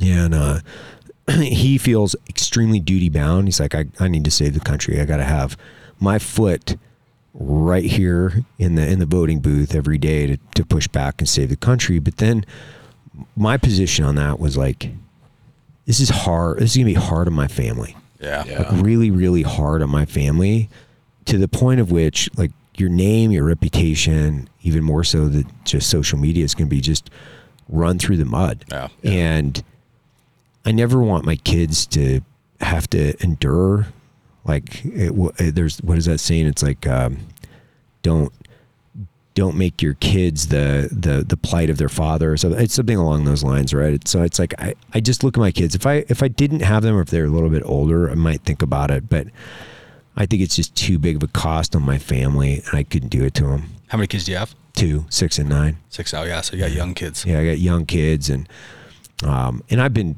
really busy the last 10 years. Like, you guys are busy. I'm busy. Everybody's busy. And that's my most prominent passion outside of like the company, like being able to spend time with my family and being able to spend time with my kids and plug in with them. My dad and I are really close. He's 76 years old. Like, and like, for me, the next phase is like it's going to be a lot of family to kind of sort everything out. And that's not me avoiding the question. Like, yeah, I've thought about it, but like the one thing that keeps me from going, hell yeah, chips in is, dude, I don't want to put my family through that. Like, but you're not taking it off the table. No, I'm not. I think, you know, being party, that's the other thing, is like, you got to be part of a party. The Republican Party came to me a while ago, and they asked me if I wanted to throw my hat in. And I was like, no. For nominee of? For here, yeah. Oh, for Utah? Yeah. Okay. And I said no. I just was like, no, absolutely not. And it was a light kind of like prod, but I was like, not a chance. And I've just been fortunate to meet enough of these guys. Like and this isn't me name dropping at all. Like I don't want to sound like that. Like, oh, I know this guy and I know this guy, because that sounds so. That's what I love about you, though. No, you're very unassuming. So dorky. But you are very well connected, like, but you don't talk about it because it just sounds so dorky, man. Like I don't like that at all. But like, being in and around like, and this is going to sound like a name drop, I'm prefacing this, but like Don Jr. and I've been friends for a long time, and I fucking love the guy, but I've seen how hard everything has been. Like, man, and as a friend, just as a friend, looking at your friend and going, you know, Don takes that stuff and he takes it well. I don't know anybody else that does, like, kind of, and whether you like him or don't like him, like, hey man, it's your opinions to have. I'm not saying I agree with 100% of what he does politically and says politically, but he's my friend, and you don't just fucking turn tail and run from your friends. And I've just seen the stuff that he's had to endure. I'm like, wow, it's brutal. Yeah. It is brutal. Like, talk about the pit. Like, talk about pit fighting. Right, like, dude, you're burning your thumbs up on those blue check marks every day. Yeah. Wow. And I know Don a little bit as well. And one thing that is just kind of sad for me to watch is you look at his social media, and he has to live in this negative quagmire, like you were saying. I mean, he doesn't have a choice. Yeah. This is the hand that he was dealt because of his dad. Right? Yeah. And so that's probably a good example for you to watch. Like, hey, you know, what happened with Trump, how it's affecting his son and his kids. That's you could be a mini example of that. Any one of us could, if we join politics and what it does to your family and your relationships. And I like how Jocko answers that question. He says no, like absolutely unequivocally no, but he's like, but if I needed to, I would. Right. And so what is that moment? What is that tipping point where guys like that have to start getting in the office? I don't know. Hopefully we don't have to get there. Hopefully we get honest people in there before then. Gosh, it would be a totally different system if we started really like selecting the people that didn't want to be in politics. They just felt they were duty bound. You know, when you think about having virtue and you think about defining that through the acts of service and who would be best to represent us in that, like, I think Joe's making some joke about it where he's like, yeah, man, like, because like everybody says, like, you know, like Cam Hanes and Joe Rogan or something like that. I was like, God, that would be awesome. Like, how much fun would that be to watch? Like, we're just gonna eliminate that entire thing. Like, we don't need that, you know. Like, gosh, man, it would be really, really interesting just to see somebody that just didn't give a shit. Like, I love watching Elon Musk and how incredible. Did you see him on that news show where he was like, getting into the advertising, the blackmail. Like, fuck him. Yeah, he's like, yo, tell him fuck off. I laughed so hard. I was like, thank God, man. Thank God there's a guy that is so above, like his IQ is so high and he's so wealthy. He's just like, fuck him. And then he called out the Disney CEO in the same conversation. I was like, oh my gosh, that is just epic. No, I love the way he handled that too, because you know, the interviewer was like, well, what do you think that's going to do to the company? How do you think that's going to affect this and that? And Elon's like, let the world decide. Yeah. Because he knows. Yeah. Elon knows that the world is much bigger than this little political and, you know, high profile bubble that he lives in. And because, you know, he owns Twitter. And so he understands what that looks like, and he understands how trends work with, you know, the companies that he's built. So that's kind of the way that I hope everybody starts to lean is, why don't we just let the world decide? Right. Instead of this group of people that have been empowered and, you know, have had their position in office for 20, 30 years. Politics shouldn't be a career. No. No. It shouldn't be a career. It should be a calling. Yeah. And you mentioned the LDS church. We're all LDS. One thing that happens in the LDS church is, I'm sure you're aware, you got bishops, right? Yeah. Bishops don't run for bishop. The church just calls the bishop. They pick some poor dude who's just doing his best to support his family. It's like, hey, you now are in charge of 400 people in this neighborhood. Awesome. And he's just like, but they're always the best. Like, Yeah. there's a lot of good bishops out there because they're not guys that were out looking for it. They don't want to get nominated for that. They just got called and they got to do their job. It's a perfect example of what a good politician. And their term limits too. Yeah, exactly. Oh, seriously? Yeah, they turn bishops over every 4 years. Oh, wow. Yeah. So it's 4 years and then you're done. Done. Yep. Yeah. Yeah. See, I think that I honestly think that's the way it should be for a president. It's like you get 8 years and you're done. Right. I also think 8 that years. all you have to do is just defund the whole thing. Are you saying get rid of the 4-year term and make it a solid 8? Yeah, one. I You get agree. one because 4 is not enough to do anything. and because you get a we'll call it 18 months of actual no shit here, I'm going to work, and then you're back on the stump again. You're out there trying to run for re-election. It's a distraction. So it's like you get voted in, you can just work for 8 years and you're done. Yeah. It's like you're not going to get reelected. That's it. It's you're done. You can go to work. I think that would solve so many, and hey, make it 6, whatever, who cares? 4 years is really not enough to get anything done, by the way. 4 years you can. There's been a couple examples where guys have just really, like, I mean, I was like overly impressed with that podcast with Lex Friedman and Kushner, because he outlined, like, they still did a ton of work with all the pressure. I was like, man, that is incredible how much work they did. And he talked about that a lot too. He talked about, like, my whole family's being attacked, like, Trump's being indicted every other day. Yeah. And he's like, meanwhile, I'm still having to put this thing together. He's still having to, and he did. He stuck with it and focused with it. And that's the difference between somebody. You can tell Jared Kushner doesn't want to be a career politician. No. He wants to be a problem solver. Yeah. And so you get more of those problem solvers in the right places, but it takes a long, like you're saying, it takes, 6 to 8 years to build something good. Yeah. Well, it turns out we just found out how long it takes to undo a lot of good, right? Yeah. I mean, Biden was slashing shit from I'm actually so pissed off right now. He just got rid of, like, my favorite policy. He got rid of the bonus depreciation on aircraft. So Trump put together 100% bonus depreciation. So you can go buy a jet for $5 million and write it all off the first year. Biden just reduced that down to 60% for some unknown reason.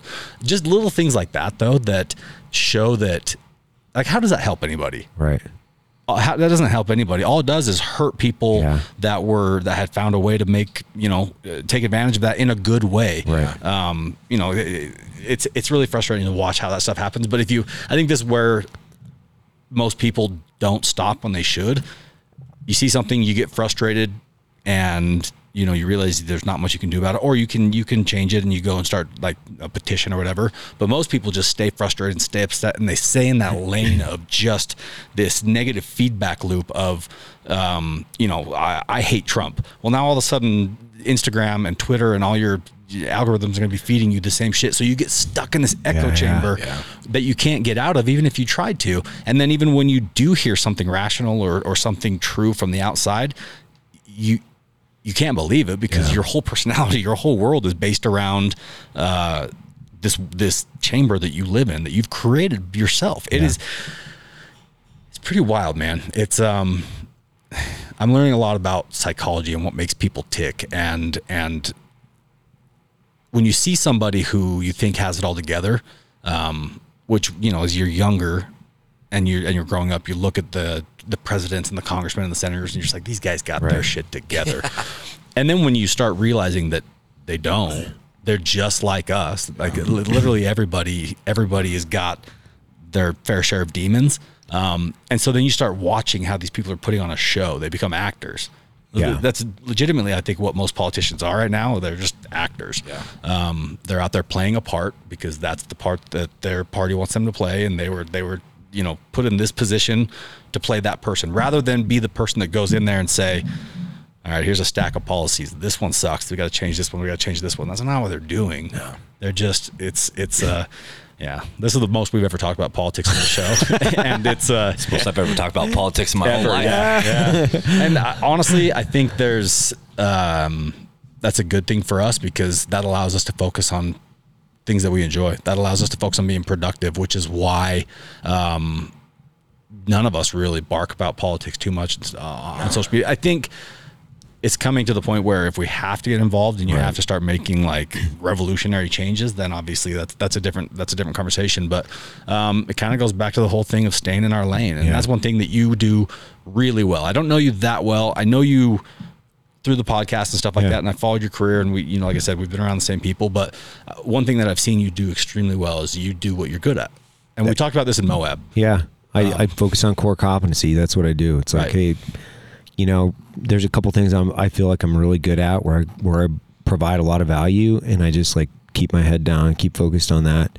To be fair, there's so many distractions. Right. Like you could pull yourself off into a million different things, and it degrades the value of your life. It takes me away from my kids, and it makes me a worse CEO. It takes away my capabilities to be a father. It takes away from my connection with my wife. Like the real things, like what is that saying? It's it's easier to get a camel through the eye of a needle than it is a rich man to heaven. And like the money that is associated with success it's something that you can measure based on, these are goals and objectives associated with my endeavor in business, and then how I can grade myself as to how well am I doing my job, right? But it doesn't tell you anything about if you're a good person. It doesn't. Right. It doesn't tell you if you have a loving family and a great wife. It doesn't tell anything about, are you connected to your kids, and are you building great people? It just says, I'm good at business. Yeah. Well, okay. Well, shit. I'm not saying it's easy. It's actually very difficult to be good at business, but I'll tell you the more difficult challenge is trying to be a great dad, a great husband, and balance business. Right. And people say, you know, your work-life balance. And I'm like, no, dude, what you're talking about is living a successful and fulfilling life. It's not like if you're having to be told like you got to turn down the volume on your work and stop working 80 hours, you're probably doing something wrong. Like I'm just saying, like you're probably doing something wrong. Yeah. So what excites you? Well, I mean, there's a lot of things that excite me. You know, I think people are built to be creative. I think from just pure execution, like I think we're miniature versions of God and creation. I think that's what I like about you is you have not lost that creative spark. You built Black Rifle, which took a lot of creativity. You went public, which is again a lot of brain damage, a lot of creativity, whatever you want to call that. But that's typically, you know, the route that a lot of successful CEOs and business people they'll take, and then that was it. They have their accomplishment, and they're gonna reap the rewards from that for, you know, the rest of their life and be happy. But you don't seem content just staying in that lane. I'm not talking about coffee. I'm talking about the lane of just having built a successful business. And, you know, I asked you down in Moab, like, would you ever exit or sell? And you're like, then what? Yeah. Why? Go start another coffee company. Yeah. I mean, you're already doing what you love. You can fine tune your position, which is what you're doing. But it's one of those things where your creative spark is very visible. And I think that's probably why people are drawn to you, because you're not out there making a ton of noise. You're not saying, look at me, look at me, look at me. I think people see that your integrity through your actions, rather than you saying, I believe this and this is what I'm going to do. You just do it. That's what I believe to the core of myself. I believe in leading by example. I don't find myself as a natural leader. I don't think of myself as somebody that this is my destiny in life.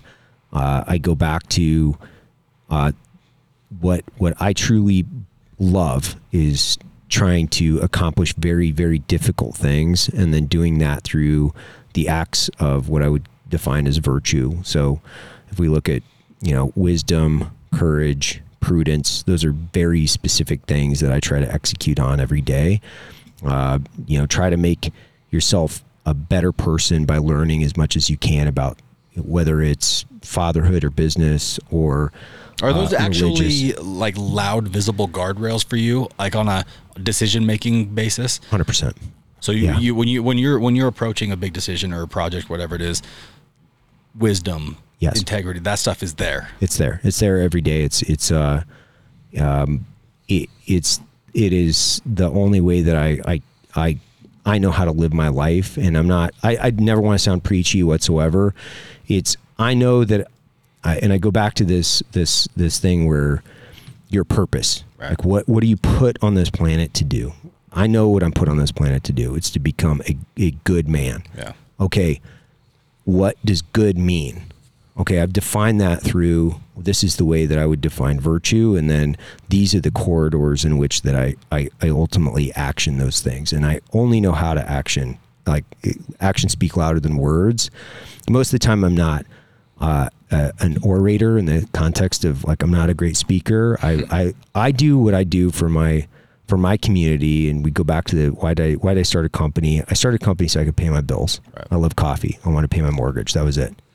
Like I wanted to build a coffee shop, pay my mortgage, and raise my kids within my small business. That's all I wanted to do. Spend time with my kids, plug back in with my family, be able to meet people every day from my community, give back and talk to people. That was it. I built the company to a certain point where I knew I could build something a little bit bigger and I could get back to my peer group, which is the global war on terror veteran community. Like I have a huge moral obligation to them.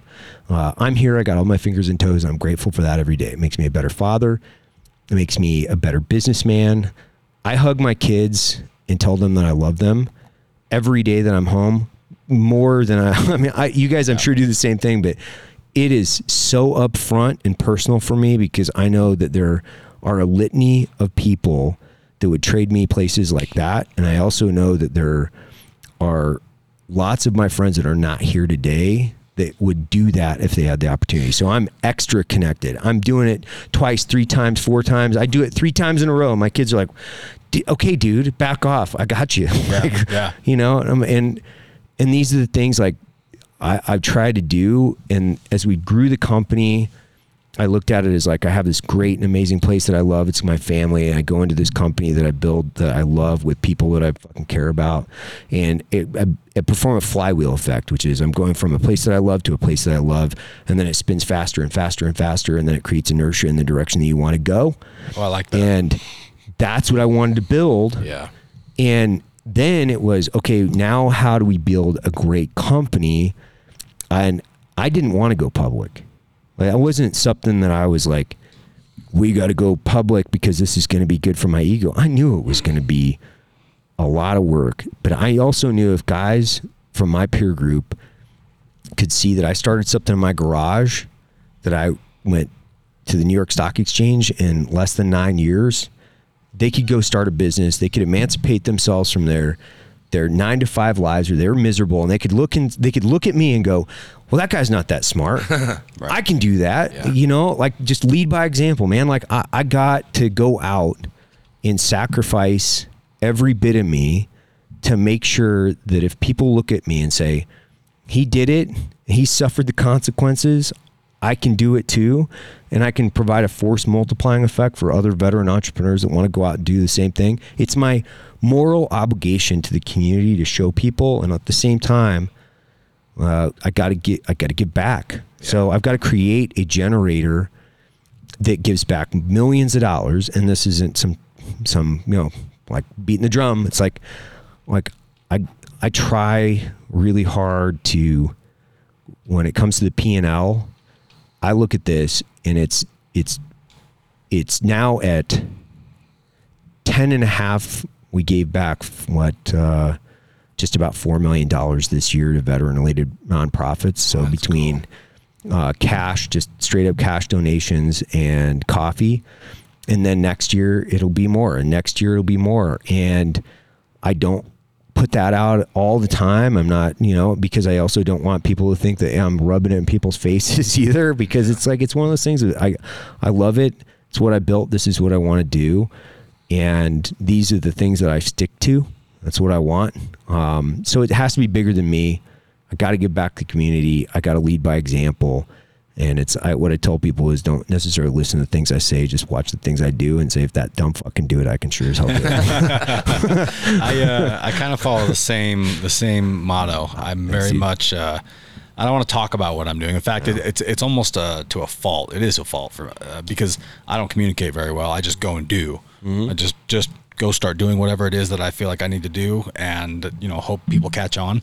And there's a fine line you got to dance there between giving people a heads up, like your wife and people that are close to you, so that they can at least understand, if not support you. But it's hard when a personality like yours and mine don't want to tell people what we're doing. No. Just want to go do it and want the best team possible to be able to make it happen. Do you have any sort of, what's the best way to call this? Let's call it a disability, because that's a strong word. Yeah. Such as ADD or inability to focus or learning, like short-term memory, anything like that that's ever recognizably. No, I don't, not that I'm aware of any, at least I think, ADHD is one of those things that, I think it's also overdiagnosed and wrongly diagnosed, because I see a lot of men like us that probably, I don't know if you guys were exceptional students. No. Okay. Right. I had the ability. I wasn't. I was labeled as ADHD. Straight A's. Straight A's? No. Really? Yeah. Barely. I barely got through. I didn't fit into the academic category very well. I just didn't, but I am comparatively, I'm very driven. Yeah. Like, I want to go out and just grind myself into moon dust on a regular cadence to do things. And I think ADHD is diagnosed because the kids like us that don't fit into the, like, sit down, wait for the bell, go on to your next class. If you didn't pick something up this way, the way the actual teacher was telling you to do it, you're labeled as kind of a dummy. Actually, that's not true, because if you put those guys under an IQ test, it's actually the fucking opposite. Yeah. And I think we need guys like us and people like us, we actually need a separate way to educate us. Yeah. I firmly and 110% agree with this, because I'm not good at regimented, like 9 to 5 bells and whistles. I am horrible at that. I'm actually horrible at having a boss. I knew I'd never fit in anywhere. Like, I loved the job that I was in, because I was like, you're going to give me a small team. We're going to go have basically like very unrestricted and uncontrolled chaos, and I've just got to solve really complex problems. Done. Dude, best job in the world. Sign me up. Yeah. That's awesome. And then I knew that I wasn't going to fit in anywhere else. I was like, I got to go start a company, because I'm not politically correct. I won't be able to work in a corporate environment. Geez, okay, I've got to go do this thing. Yeah.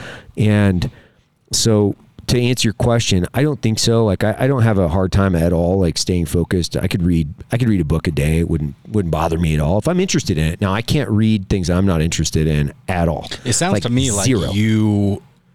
You could potentially have ADD or whatever that is, but you have turned whatever that is into a superpower, and you've turned it into one of your greatest strengths. And that's one thing I've done too. Attention, span and ADD, that type of stuff is something that I grew up with all the doctors, telling my mom that I had ADD, and my mom was like, no, just ignored the diagnosis. And I'm so grateful she did, because that never got put on Ritalin or Prozac or anything like that. And I was just able to learn how to work with my creativity, and I've learned how to, when you're able to focus. Well, ADD is the inability to focus, but really it's just the ability to hyper focus. Yeah. And you can hyper focus on something, and I can accomplish tasks in 2 hours that take somebody else 2 months. And you're the same way with the stuff that you've built. I have an infinite amount of energy for the things I'm into. Yeah, and I have to try to turn myself off. Yeah, I have to force myself to be like, okay, dude, disconnect.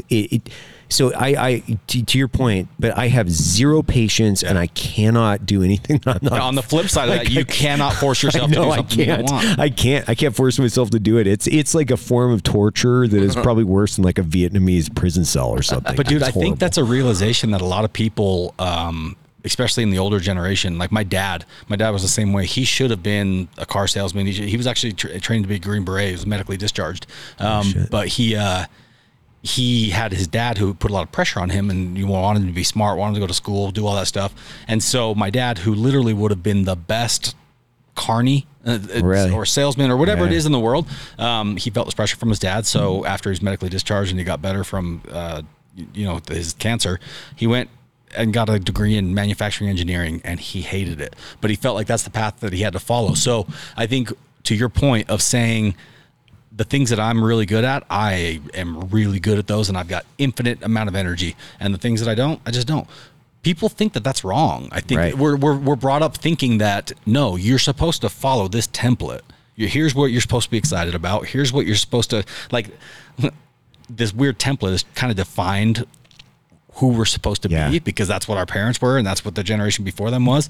But I think the biggest and most powerful realization I ever had in my entire life was what you just said, was that, if I like that, I'm going to be really good at it, and I should probably pursue that. And I'm going to, I feel like the things that I'm really good at, I don't have to put in any effort at all. Yeah. It just happens. Same. And so that's one thing that, in fact, you know what? That's going to be my checklist item for this episode is, and I don't even know how to say this or how to get somebody to do this, but I think it would be make a list with 2 columns. On the left, write down all the things you enjoy doing, all the things that you just love, that just, and this can be anything from work to crocheting. I don't care. On the right-hand side, write down all the things that you don't want to do, that you hate doing, that don't give you any sort of motivation and energy, and then go down that list, and you got to check off the ones that you got to live or die by, like taxes, the stuff that you can't just avoid. Yeah. I bet you your list of things that you don't like to do will get much smaller, and it'll become a list of things that you don't have to do. Right. And so I think a lot of us get stuck doing a lot of shit that we don't want to do, and we don't realize that is, we're not depressed. No. We're not, we don't need SSRIs. Right. We're just stuck doing shit that we don't like. We're kind of caged animals a little bit. Yeah. By this weird format that we've been thrust into society. And so, do that for me, guys, with your list. Just write down on the left-hand side all the things you enjoy, right-hand side all the things that you don't enjoy, and then go through and fine-tune them and figure out, on that list of things that I enjoy, how much more fuel can I throw on this one? I think that that's what that checklist really should be. More people should figure out what they like and want to do, and do more of that. Right. Every person I've ever met that's successful is really bad at a lot of things. But this doesn't mean that tomorrow you have to go start a business and be successful. No. Bite off little bites at a time. Well, yeah, but I think even to that, like, there's a lot of people who should not be an entrepreneur, but it doesn't mean they shouldn't be a CEO. And if I'm a good CEO, then I should be a CEO, and I should make millions and millions and millions of dollars as a good CEO. Or somebody else, and be okay with that. Yeah, because I'm an operator, or I'm a manager, or whatever that is. I think for your checklist, you find out what you're really good at and start leaning more into that, and then stop doing the shit you're not interested in, and or hire somebody to do that, and watch how much your life changes. Just look at the list of things that you're doing that you don't want to be doing, and figure out, can this be eliminated? Can this be delegated to somebody else? Delegated is the best. Delegated is huge. That's like where it comes to the taxes and stuff that, accounting, all those things that I hate doing. Just delegate it. Does this mean I should take the band on tour? Take the band on tour. I mean, dude, that's the thing. You're passionate. You're loving playing music right now. Yeah. What could go wrong? Why wouldn't you do more of it? Yeah. Because I got to pay bills. Yeah, but I think that's a problem, because I think that one day you could pay more bills doing what you love more. Yeah, maybe. We'll see. I also think, because I have this conversation a lot, I mentor a lot, and for some reason I attract people who make a lot of money, and the first conversation I have with them is, how many assistants do you have, and how often do you delegate things? What's the answer? Well, usually they're like, I don't have an assistant. Oh, shit. Little lip pillow. And I'll add to that. I do something similar to what you're talking about. I call it time and effort triage. It's built on an 80-20 principle. Yes. And Pareto's principle, if you guys want to look it up, it's 80-20. Yep. It's, 80% of your results come from 20% of your activity. Yep. And you call it Pareto principle? Yeah, Pareto's principle. 80-20 rule. Yeah, 80-20 rule. And it's time triage. So I took something from the military, and I took, lots of different things from the military, course of action development. I write mission statements, which are the who, what, when, where, why for the things I want to accomplish. I write through, and I look at them, and I look at the time that I'm spending throughout the day and the week, and I go through, and I call it chopping out the white noise. Yes. If this thing is not directly yielding me a positive ROI to where I need to go, or directly contributing to the 80% or the results that I'm trying to achieve, or if it's keeping, it gets nuked. Yeah. And it gets nuked for a reason, because it's also the time that you spend against things that like provide you an immense amount of happiness that don't return you a financial return. Fulfillment too. Yeah. Happiness and fulfillment. You have those things that are like, this is the thing. And I was just talking to Mike Glover about this, because I was like, Mike, you gotta and I wasn't giving life coaching advice because Mike's a very competent guy. I was like, dude, why are you doing this thing? You can't, you can't scale this. You have a finite amount of time, and you're spending this on this one task. You can't scale it, but you can scale this other thing that you're spending like a little amount of time when you're in. Why wouldn't you do that? Dive into this. And he's like, fuck, you're right. Yeah. And I go through it, and I create a diary. I have a diary that I write everything in. So I have a library of, and it's a journal, not a diary. I was going to say women call it a diary. Yeah. Whatever. Do you have a key? And is it under your pillow? I have 2 little girls, and I'm getting them into the process too. So I'm used to talking to them about, hey, are you writing in your diary? Are you going through your goals? Like, what are your dreams and your aspirations? How do you want to do that? Every day. It's a 5-pencil rule is what I call it. So I have 5 pencils in a box, and I sharpen them in the morning, and I write until those things are down to the fucking nub. All 5. Holy shit. How long does that take you? It depends. It depends on how much energy that I have. In general, it's you're not an hour and resharpening a the half. same pencil. No. One pencil's gone. And I don't run them all the way down to the wood. I run them down to the fact that, or to the point where it's too big and it's too soft, and I don't like it. It doesn't feel right. Are you coloring with them, or is it a full? I draw pictures. No, I draw pictures in it. Like I drew a picture the other day. I was thinking about the balance, like prudence and balance. Yeah. And I was drawing this scale, and I had to visualize it where, it was the how much time and energy you're spending, and then providing the correct amount of balance. And I was like, the tug of war that we all face between the things that we know return 0 ROI, and you kind of like them. And this was my thought, because I was watching some stupid show on Netflix, and I was like, watching this stupid show is a colossal waste of time. But sometimes, like, you just need to check out and zone out or whatever. But there was too much time. I was like, all right, I drew this tug of war between the things that are easy and lazy and the things that you need to do. But I was like, I need to get more time, put more energy into the things that are giving me more energy, and balance this thing out a little bit. So it was like time triage. I do it all the time. I journal every day.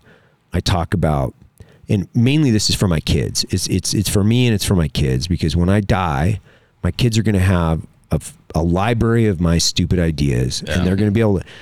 Technology, if we do it on an app or we do it on a phone, that's not going to be around, dude. They're not going to be able to plug it into a computer and read it. But my kids are going to be able to go through and read all of my journals and go, this is what Dad was thinking on, November 30th when he was flying home from, San Antonio to Salt Lake. And this is kind of what he was thinking about at this point in time. And in most of them, I start out as, I love you. I want you to be successful. I want you to be brilliant and bright. And it's a letter to my kids. And then I go into my journal and I go back through and I start looking at my time and what I'm thinking about. And I start scratching off. And I'm sociopathic about people that don't provide positive energy. So it's positive fuel.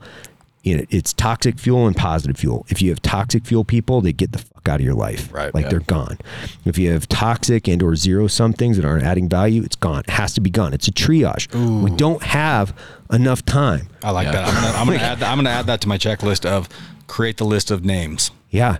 Because that is probably the most effective. So anytime you hear personal development stuff, you hear people talking about become better, do better, it feels overwhelming. Where do I start? Like, where do I start? What's going to affect the biggest change? That right there, I think, could be one of the first steps that anybody universally could take to just have more energy tomorrow, to feel better tomorrow. It's probably the biggest thing you could do in your life to get anywhere to the next level 100%. Is to get rid of the people that are draining, that are do nothing, that are negative. That's my favorite thing. Toxic behaviors. Cut them the fuck out. Toxic behaviors, the people that tell you can't do that, or they try to. There's a difference between pressure testing your ideas with people that you trust and those guys trying to like blow holes in it. Yeah. That's different than people that tell you can't do shit. Yeah, for sure. Like that's just a person that wants to see you fail. There's productive criticism, Yeah. and then there's people who are just negative, and you're like, this isn't doing anything for you to say what you're saying. It's they want to see you fail. If that person is telling you can't do it secretly, and by the way, like you guys have, we've all been to this ladder of success. There are thousands, if not more than that, people, and some of those people in your life, they're like, I kind of want to see these guys auger in. Yeah. Like, yeah, man. I am sociopathic about eliminating that out of my life. Same. Dude, I love that. I'm the same as you. I really love that. This is fun talking with you about this because I think on the other shows and stuff, I've heard you talk more about people, places, procedures, that type of thing. Yeah. This is an opportunity to kind of get a peek into your brain and then see. You don't take a company public by being a slouch. It's not easy to do. It sucks. Yeah. IPO, anything Wall Street related with a company it's just tricky business. Which I guess that'd be a question for you is, do you regret doing the IPO? No, I don't. I don't regret it. I don't regret it for one second. You don't seem like a guy who has a lot of regrets. No, I go into things fully cognitively aware of what the long second and third order effects are going to be. And I absorb the consequences before I do them. I completely diagnose and digest them intellectually, physically, and emotionally. That way there isn't a regret. Yeah. I would have regrets if I went into it like unwittingly, but I didn't make an actual educated decision towards it. It was my plan after about 4 or 5 years. I knew what I had to do and the reason I had to do it, which is part of this too, is we're in a culture war. Like we're in a culture war, and I'm tired of these, I know we got out of politics and go back into it, but I'm tired of these woke fucking companies running the NASDAQ and the New York Stock Exchange. Yeah. Like Silicon Valley company does it again. And like, fuck off. Like, like I have the Constitution, the American flags, and George Washington crossing the Delaware in my conference rooms. Like, I love this country, and I'm not going to let all these left-wing idiots monopolize our trading. Like, I'm just not. Yeah. So I'm like, hey, there's a combination of reasons that I feel I'm morally obligated to do this. I mean, I didn't make any money in the context of like, it wasn't directly benefiting me financially to do that. It wasn't. So you got a seat at the table and a microphone. Yeah. And I wrote the OA. The only way I did it was if I could maintain control. Mm-hmm. And I have a consolidated, it's basically a consolidated voting rights agreement. So the majority of the vote has to go with me. So it doesn't matter. I could be the fucking janitor over there. I'd still run the company. Yeah. Smart. So it's like, I win in the context of things where it's like, yeah, I think this is the right thing to do, but I'm never going to relinquish control. I share control really easily. I had a co-CEO for a long time. I believe in a meritocracy. I believe that may the best idea win. I don't believe in being a tyrant. Those are all the things. Like, I love when people are like, dude, I think this is a good idea. I'm like, oh, damn, that is a great idea. Yeah. Dude, like I have spot bonuses all the time. It's hunting trips. Like I give guys elk hunting trips here in Utah. And Noveski, I bought like a bunch of Noveski rifles for guys. So it's like when guys do epic stuff, I'm like, you're going on an elk hunt this year, or here's a new rifle, or here's a new pistol. Like I fucking love that. Well, it's cool because you hear Rogan talk about it. The guy's got access to anything he wants at his fingertips, and the thing that gets him the most excited and fired up talking about elk hunting. Yeah, it's something so simple. So simple. Do you guys hunt? No, I haven't. We're hunters, but not active hunters. It's been years. That would be the correct. We're hunters, but not active hunters. I was like, I did that. Like I got turned way into it a couple years ago, and once again, I got to go down the rabbit hole on it because it's fun. 100%. So we talk about this all the time. We got our vision boards and stuff. And back, in my 20s, I would throw anything on the vision board. No big deal. Just throw it up there because it was all just kind of like big dreams and goals. I've accomplished everything that's on my vision goal or on my vision board, which has now got me in a place where I'm like, do I really want to put this on there right now? Because I know whatever I put on there, I'm going to go all in. Yeah. I can't do anything half-assed. Yeah. And so that's where if you're going to do it, you seem like the type of guy who, when you get in on something, you're all in. I'm all in. 100%. And there's a little bit more to it than just being all in. It sounds like you spend some time and you think about it and you analyze it and you have a plan rather than just jumping in the deep end. I'm the type of guy who usually just jumps in the deep end, and my plan is I'm good at stuff. Right. And Yeah. then I just kind of figure it out. But there's the analytical mindset, which it seems you have a little bit of an analytical mindset. It's both. Yeah. I try to have a really, hybrid. I try to do really, what I try to do is risk mitigation course development. So I just look at it and I say, okay, so this is my course of action development. This is the greatest we can lose. This is the most we can win, right? Yeah. And then I pressure test different ideas on the second and third order effects. I have a whole matrix that I've you written a run book? through. I haven't. No. Why not? You should write a book. Does it interest you? Yeah, 24. I'm going to take all my journals and kind of pull them out and then like go through. Just make sure that you say diaries when you put them in. Yeah. Dear diary. Dear diary. Okay, guys, I wrote a book and it's all my It's all in my diary. No, dude. I mean, that's you really already have probably written 5 books. Maybe more, bro. 5 pencils. Yeah. The 5 pencil rule, and it's like it's little aluminum box I've been carrying around, and I can't remember where we're at, but I love the writing process and the analytical through just courage, where it's like, I call it the 70% good enough rule, which is like, I got 70% of the information. Let's fucking go. Yeah. Like I think ours is the 30%. All right. I got 30% of the information. Let's go. It's here. My course of action development's done. My risk mitigation's done. Like I've done a bunch of shit, and I'm like, I don't need this. The other 10% is about optimization, or the other 30% is just about optimization. I already know the heavy macro stuff, and I know enough to go in. So then I'm like, okay, let's go. You know what the truth is that I do want to say, because I have this conversation a lot. So many people get paralyzed by analyzing. Yeah. I don't think that you ever really get more than 75% of the real information ever. And then you have so many people that are waiting for the other 25% before they make that jump. Now, Dave and I are very alike in this. Like, I'll get 12 to 20%, and then I'm like, I'm in, let's go. Yeah. And you're saying 70%, but I think it's worth noting for those that are listening, like, you're never going to get 100%, and those, which is 99% of people that actually are waiting for that, are the ones who do nothing in their life.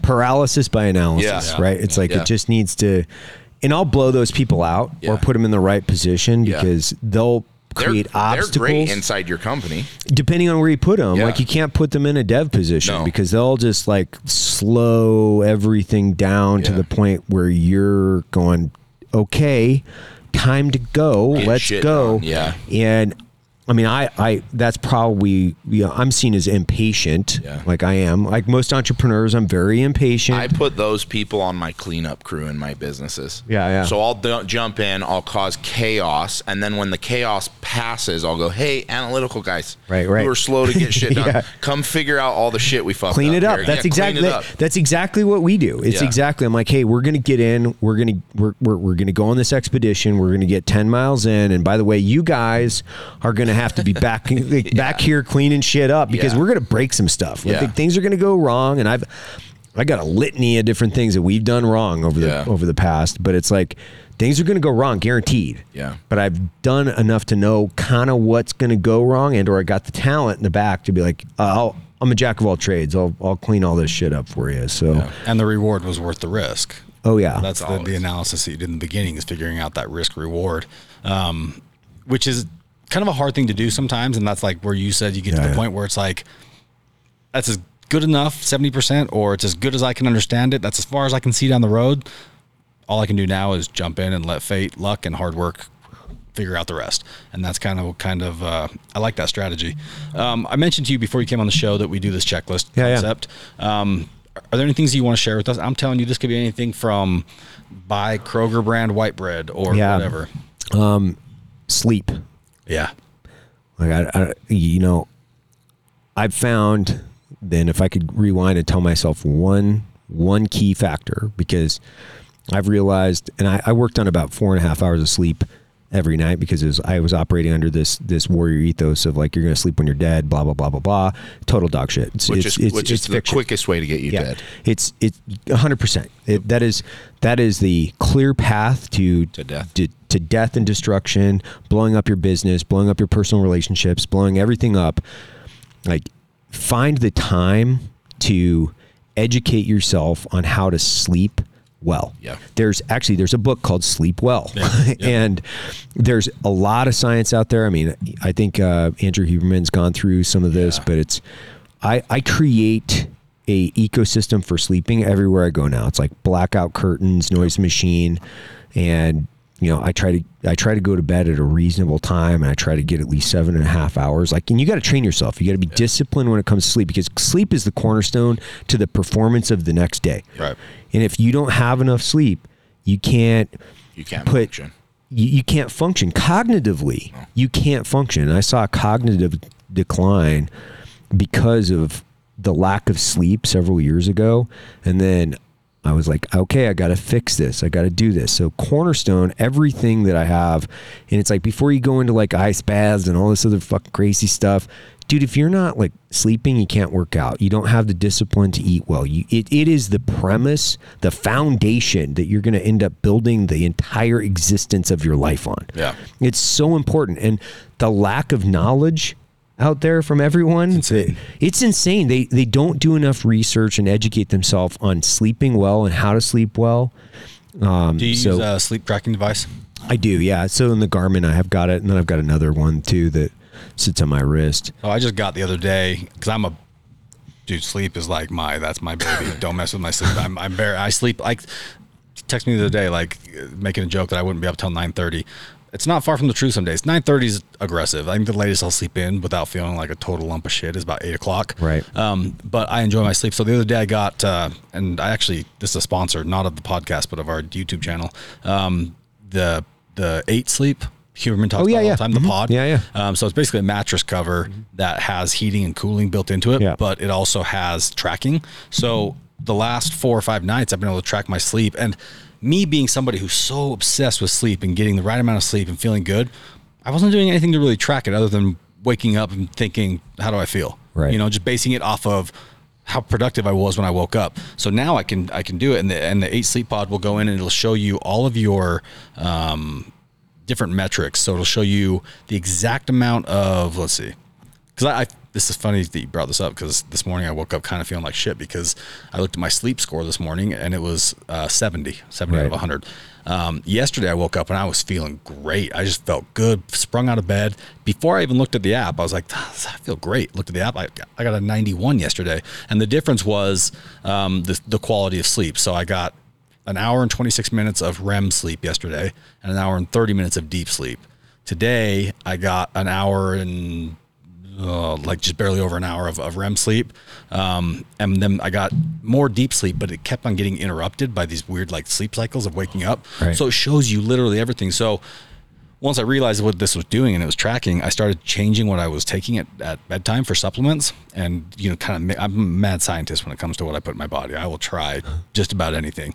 And so I put together this little cocktail that all of a sudden I'm seeing my sleep score go up and up and up. And last night, I didn't have my concoction. I had a bunch of candy and stuff. And so, dude, it's so cool. You can track it. So it's no longer a guessing game. Right. And I think everybody, whether it's the Garmin watch or the pod, I like the pod because it changes the temperature. Have you used a pad like that? Yeah, I use a Euler, I think. I have the Euler too. Yeah. Euler's good. Yeah. I like the Euler that I had didn't have the sleep tracking as potent as the 8 Sleep does. The 8 Sleep does, it gives you your heart rate variability, gives you your breath rate, all this different stuff. Yeah, it's cool. And it's very accurate. It's spot on. So get more sleep, but also figure out what kind of sleep you need and how you're going to do that. Going to bed at 10 and waking up at 6 isn't all there is to it. No, there's a lot more to the program. And that's why, if you have any questions about sleep, go look at, some of Huberman's podcasts, because he talks about in depth of when to turn the phones off, when to, black out, when to, drop the temperature, that kind of stuff. Little things like that. Do you do any of this? Or do you just go to bed? Sometimes I take melatonin, Last night I slammed a couple. I'm so glad we're having this conversation. My wife, we're having a baby on Monday. And she awesome. She asked me while we were laying in bed, she was like, so are you going to get up and I said, no, absolutely not. and I don't say that rudely, but I provide for the entire family. I also have 2-3 assistants, a nanny, someone cleaning, and I'm hiring somebody to come live at the house for 8 weeks while the baby's there. Right. Yeah. No, I'm not getting up, because to me, and Dave and I are very similar in this, your heart and your brain are directly connected to how well you sleep. Yeah. If I'm getting up with a brand new baby, guess what? Everything's going to shit, and I'm not going to be able to run the business and make the money to do all the shit that we're going to be doing anyway. It's like, and I'm not doing it in a prideful way. Sleep to me is like at the top of my list. Okay, so let me throw this out there and see if you guys have any ideas. Obviously, you don't know. My wife was had a traumatic neck injury. Yeah. Was paralyzed, quadriplegic. Bro. This is the most incredible story. And anyway, she's made a lot of progress. But No, she's walking. No, This she's happened- walking. She's riding 3 months bikes. ago, the doctor said you're done. You're She's not riding walking, bikes. You're quad. She's walking and riding bikes. It's crazy. But involuntary spasms. She'll wake up in the middle of the night, and something that we're battling for her right now is her sleep. She'll wake up with her knees in her chest and she can't move.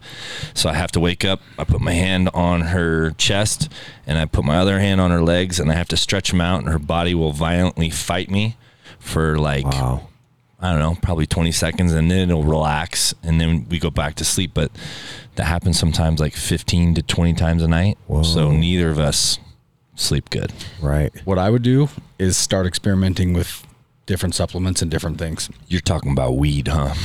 That's one of them. Yeah. Give Yeah, her some sure, weed getting that gummies. tomorrow. Yeah. Yeah, dude, We're that trying could be anything. the solution, man. Yeah. Okay, I would also give you, when I was like doing really big bodybuilding and I was still getting decent 6, 7, 8 hours of sleep, I would also take a nap, and I would schedule my entire day, because I knew that I needed, and dude, I'm not talking about like a 4-hour nap. I'm talking about a 45-minuter where I shut everything off and I go, I just need this, because then how productive I am from 4 o'clock to 9 is tripled because I just got a nap in. And so for you, dude, you're not going to be able to go, hey, good luck with everything, I'm going to sleep in the other room, it's not going to work. Can't do but that. what you can do is, because this is so important, and truthfully, like, your mental health right now is going to be affected by how much sleep you have.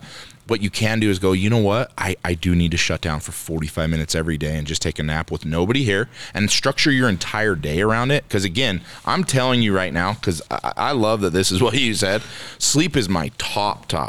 And if I don't get it, I am garbage. Yep. I can't think, I can't talk, everything hurts. Like, sleep is a huge thing. So I think for you, like, it's like, you're not going to be able to say, hey, Heidi, Non-guilty nap. good luck. Yeah, good luck sleeping by yourself. No. I think you go, you know what, dude? I think I put in 45 minutes every day to nap because I need to get some sleep. We bought a hot tub. Nice. Because we've heard that it will help her relax. So we're going to try sitting in the hot tub every night to hopefully. Well, dude, there's all help with sorts that, of supplements out there. I'll send you a list too of just different things that can help with circulation and help with relaxing the muscles. So there's inflammation is a big thing that Heidi's going to be dealing with right now, because from the injury and from just being stuck, the joints are going to get inflamed. They're going to get. I mean, this is a whole other long-term thing, but man, supplement thing, like she takes so many pills and supplements, and it's hard to, like, I don't know. Yeah, no, I agree. I was story for another day. I was in the same boat where I was taking, dude, when I was real experimenting with supplements, I was taking, it was like 50 pills a day of different stuff, because I wanted to see what worked and what didn't. Yeah. Come to find out, I was doing it the wrong way. I wasn't even methylating the stuff correctly. So you got to go back to the basics and figure out what your body actually. So there's a little saliva. I like test you the can nap do. idea though. Yeah, there's a saliva test you can do. Game changer, dude, because you have to do it. And again, I'm not the jackass sitting here with my wife, who's actually here, saying I'm not going to get up and help with the kids. But what I am saying is, if I'm going to continue to be productive and make the money to provide for everybody and hire 50 fucking people to help us, I'm going to get my sleep. It is absolutely the most crucial thing that I could be doing. That's a great checklist item. Any others that you wanted to add to that list? Well, the things I was going to cover tonight was sleep, number one, and then two, you do have to just do what I would say is time triage, time management, and sleep. You know, exercise is one of those things I go back and forth on it. You know, I exercise obviously because it's like really good for mental and physical health, and it's really about optimizing the entire fucking thing, because if I'm not fit, my brain doesn't function as well. Right. So those kind of things put together, but just tactically and being present, like journaling is one of the most important things you can do. Journaling, you notice I call it diary. Changed it. Diary. And then you have to look at this and how I started this, and I started this 10 years ago. Like 10 years ago, I was looking, and it was actually 9. So I started the company 10 years ago. 9 years, about a year into it, I was like, man, my days are just getting longer and longer. And I feel like I'm getting further and further behind. That's the way it felt. Like I was just like my days were getting longer. I had a fucking thermarest below my desk. I wouldn't even go home. I would just go down, turn the lights off in my office, lay on the fucking thermarest, and I pull the blanket over me, go to sleep for like 4 hours, and then turn the lights back on in my office, go make coffee, and then do it again, right? And it just felt like I couldn't get ahead. And then I started checklists and time triage, looking like, where am I spending my time? Notice I said spending my time, because you have to think about time as currency. Yeah. And if I'm investing my time, it has to return a positive ROI. Yeah. You're not going to invest your money and continue to invest your money in negative ROI. You're not going to. You know why? Because you're going to go fucking bankrupt. You're going to learn a big lesson. And you're going to start over again. Yeah. But the one thing that people think they have an infinite amount is time, because they're living in the present and they're saying, I'm going to generate more tomorrow. I'm going to generate more tomorrow. It's like you wake up every day as an investor and you have a brand new tank of money. Yeah. And you're a failed investor because you've continued to spend your time in negative ROI, and you're not going back and looking at your investments and treating your time like a fucking investment. 86,000 seconds a day. That's right. And if you're not going through there and chopping that stuff out and being maniacal about checklists and your time and saying, I've got to just cut out the white noise, the stuff that's negative ROI, you're just not doing it right. And some of us do it subconsciously. We do it subconsciously, and we do it without knowing, but a lot of people, I think they need a manual visual process that they're like chop, chop, chop, chop, chop. And then you start doing that in every piece of their life. It translates to everything, because then you're like, okay, I'm not putting negative fuel in my body. So is a checklist, it's kind of a to-do list. I view them a little bit differently, because a to-do list is kind of like what are my daily tasks that I got to get done that day. Mm-hmm. Whereas a checklist is, these are the non-negotiables, the things that I have to do every single day. So you're actually probably the first guest who's ever given me a checklist item that I both am not currently doing, and B, don't want to do, which is journaling, because it is so hard for me. Diarying. My brain goes faster than my pen, and so when I start writing, I'll write a sentence that is complete, and then I'll go back and read it. And I skipped over like 3 words. That's why your my text brain is jumping ahead. Yeah, dude, all the time. I'm like, what is he saying? But I'm going to add it to my list, because I know the times that I have done it in my life, it's the same reason I enjoy doing the podcast. If I wasn't sitting here tonight having this conversation with you guys, I would probably be at home, maybe watching TV, doing something, hanging out with the family. I would not be exercising this big muscle in my head, the brain. And so it's the same concept of you're writing things out. So can I this will be fast so that those listening can go back and listen. You have 168 hours in a week. After 8 hours, you have 112 hours in a week. After 40 to 50 hours of work, because we put that up there, you're about 60 hours, 70 hours left. If you're doing what he's talking about, you should be going through in your life and dissecting those 40 to 60 hours. Yeah. Because you can't give up sleep. You're not going to give up your job, right? Or whatever it is you're doing. So you're down to about 60, 70 hours. So you should go through with your checklist and go, all right, 40 to 60 hours of my week, what am I investing my time into, and what should I cut the fuck out so that I can do more of what I'm good at, or what gives me an ROI? I like that. I'm going to start with kind of a weekly time budget. Yeah, I love this. Myself. I love it. And the other thing too is I always tell people, I break this down. That's why I know these numbers well. 168 hours a week. After 8 hours, you're at 112. How many hours do you work? And people always say 40 to 50. I'm like, listen, dude, I work my ass off, and I maybe work 60 hours a week. Right. Maybe. Yeah. So let's just say it's 60. Okay, 112 minus 60. Like, dude, you still have 50, 60 hours a week that you're doing what with? Right. And that's what you should be doing that list with that you're talking about. Is like, okay, oh shit, I'm reading, or I'm drawing, or I'm journaling, or I'm watching TV. Oh shit, dude, I just realized I'm doing 3 hours a day. That's 21 hours a week. Yeah. Holy shit. And most people are like, 2 or 3 hours of TV, that's not that much. That's 25 hours a week. Yeah. That's 100 hours a month. That is your business. That is like what people say is their side hustle, right? That's your business right there. If you're putting 25, 30 hours a week, so much, dude, it is so much. And it's changed my life in so many different ways. I can't be overwhelmingly more positive about this, because what it does is it also takes like the 2 or 3 hours that I have with my kids. It also puts 2 to 3 hours where I'm like, oh, now I've got to make these minutes and seconds count in here. You know, today I came home, I flew back, I landed at 4:30. I got home at 5. My daughter went to piano, so I had the youngest with me, and we spent from 5 to 6 playing, not watching TV or doing anything, because I haven't seen her for a few days. Like, I got to connect, and you got to break down the barriers. You got to reconnect with them, because we all have kids here. It takes a minute. You got to like warm up the machine. So then it's like, how I warm up the machine with the kids is as I play the game. Would you rather?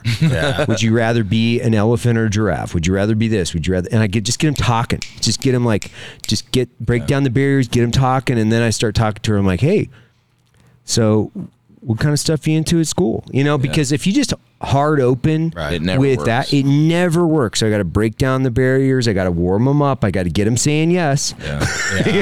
You know what I mean? I got to get them involved, get them engaged. And then I can like reconnect and communicate with them, because they're the best at small talk. They're the best at shutting you down, like basically creating the wall and creating the fucking small talk. We're like, school's good. And then just like moving out or whatever, right? You got to warm up, get them saying yes, and then reconnect in. And then we were talking about art, we were talking about dance, we're just talking.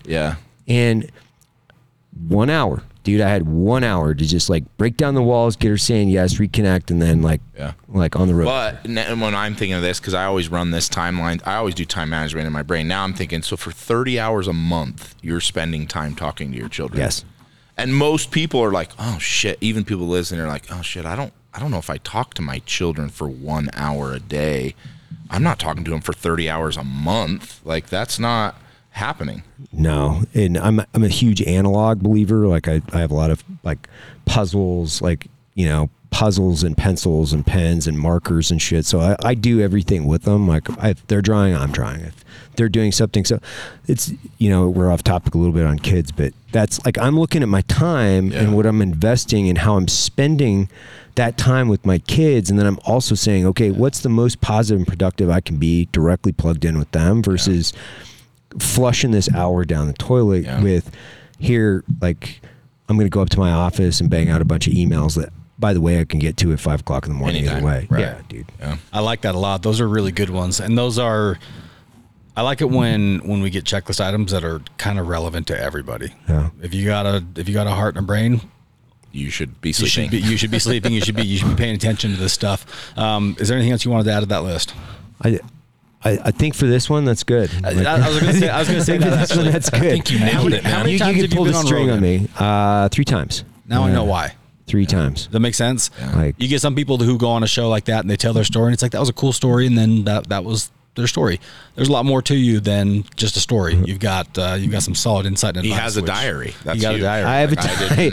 It's got a little golden key over it. You know? I'm getting you a diary for Christmas. He has a ring around his neck. It's cool. I don't like to brag about it. One of those pens that's got 9 different colors. Yeah. You click on it. You open it up and every day is a different color. You're like, this guy's legit. This guy's legit. It's got a little princess on the top. I think it's important that we also diary things that we fail at. Yeah. Oh yeah. Right. Those are huge.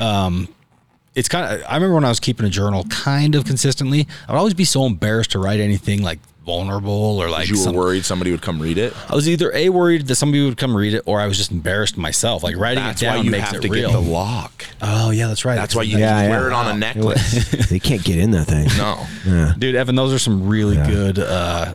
That's those 2 or 3 items that you just shared with us are probably the core. I mean, I'm not going to say probably. Those are the reason why you've been able to build a company as successful as you have. Building Black Rifle. Take all those, throw in some, really hard work and a splash of good luck. Like, there you go. Like, I can't emphasize the amount of luck that has participated in this. The other thing is, it's like, connecting in with people authentically and just creating relationships. People look at fucking relationships like transactions. Everything's transactional. What can this person do for me? What can this person, versus just saying, hey, I want to have a connected, authentic relationship. Is this good? Is this person good? Are they a good human? Are they a good human? Do they live their fucking life like I do? Awesome. You know what? Make the transaction energy based. Yeah. It's energy based. Yep. It's like, I mean, some of my best friends are people that can do nothing for me in business, right? Like zero, but they're fucking awesome.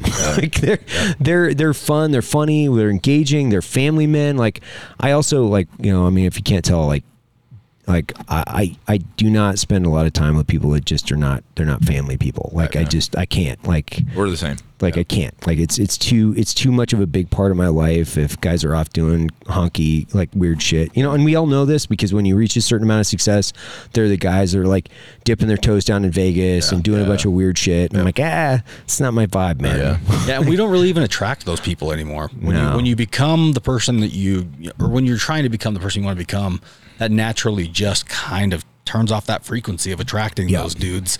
That so we're gonna get further into this in some future episodes, but the energy thing I'm big on. You got a good energy too, man. He's got a great energy. You got a real killer energy. I live and die by one thing now with my relationships, and it's one word: is it edifying or not? Yeah. If when we talk, is it edifying? Like every time Dave and I, one of the reasons we're such good friends, because when we talk, it's always an edifying conversation. Right. Even if it's just a goofy, funny conversation. Yeah. And any relationship now I have, whether it's a conversation or just interactions, if it's not edifying, done. Cut. Here's what I love about energy. You can hear me right now, right? You can hear me through your ears. Yeah. Why? How can you hear me? What's causing you to be able to hear me? Frequencies. Oh, yeah. Frequencies traveling through the air. It's just a vibration, something in your ears, picking it up, turning it into a message.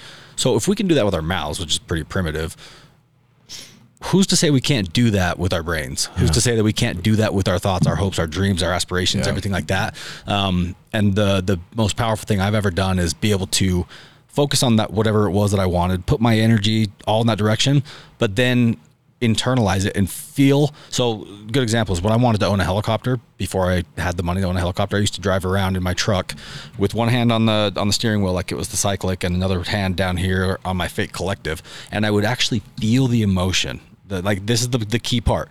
Feeling the way that I wanted to, that I knew I would feel the day I got my helicopter and I was flying my family around. So I'm this 21, 22-year-old kid driving around in my truck, owning my construction job, pretending like I'm flying a helicopter, and I come from a family and a background in a situation where I should not have two helicopters sitting behind me that I own. I shouldn't, but I do. And the reason for that, one, I'm going to give almost all the credit to just me being able to focus on it and then actually feel what it felt like before I was able to achieve it. Right. Probably the same feeling that you had when you were going public with, the company. You built up, you knew exactly what you're trying to accomplish out of it. You probably had years before that thinking about when you would go public and what it would feel like.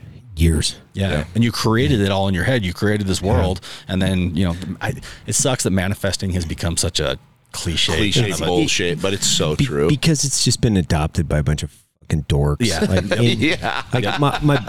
I'll say true. One of the best feelings I've ever had in my life, and, was we went to the New York Stock Exchange, which is so historically significant for so many different reasons. There was no other option. I don't give a shit about the NASDAQ. So the New York Stock Exchange is right across the street from where George Washington took the oath of office. And when we stepped up on the podium to ring the bell, my daughter pressed the button. Wow. So cool.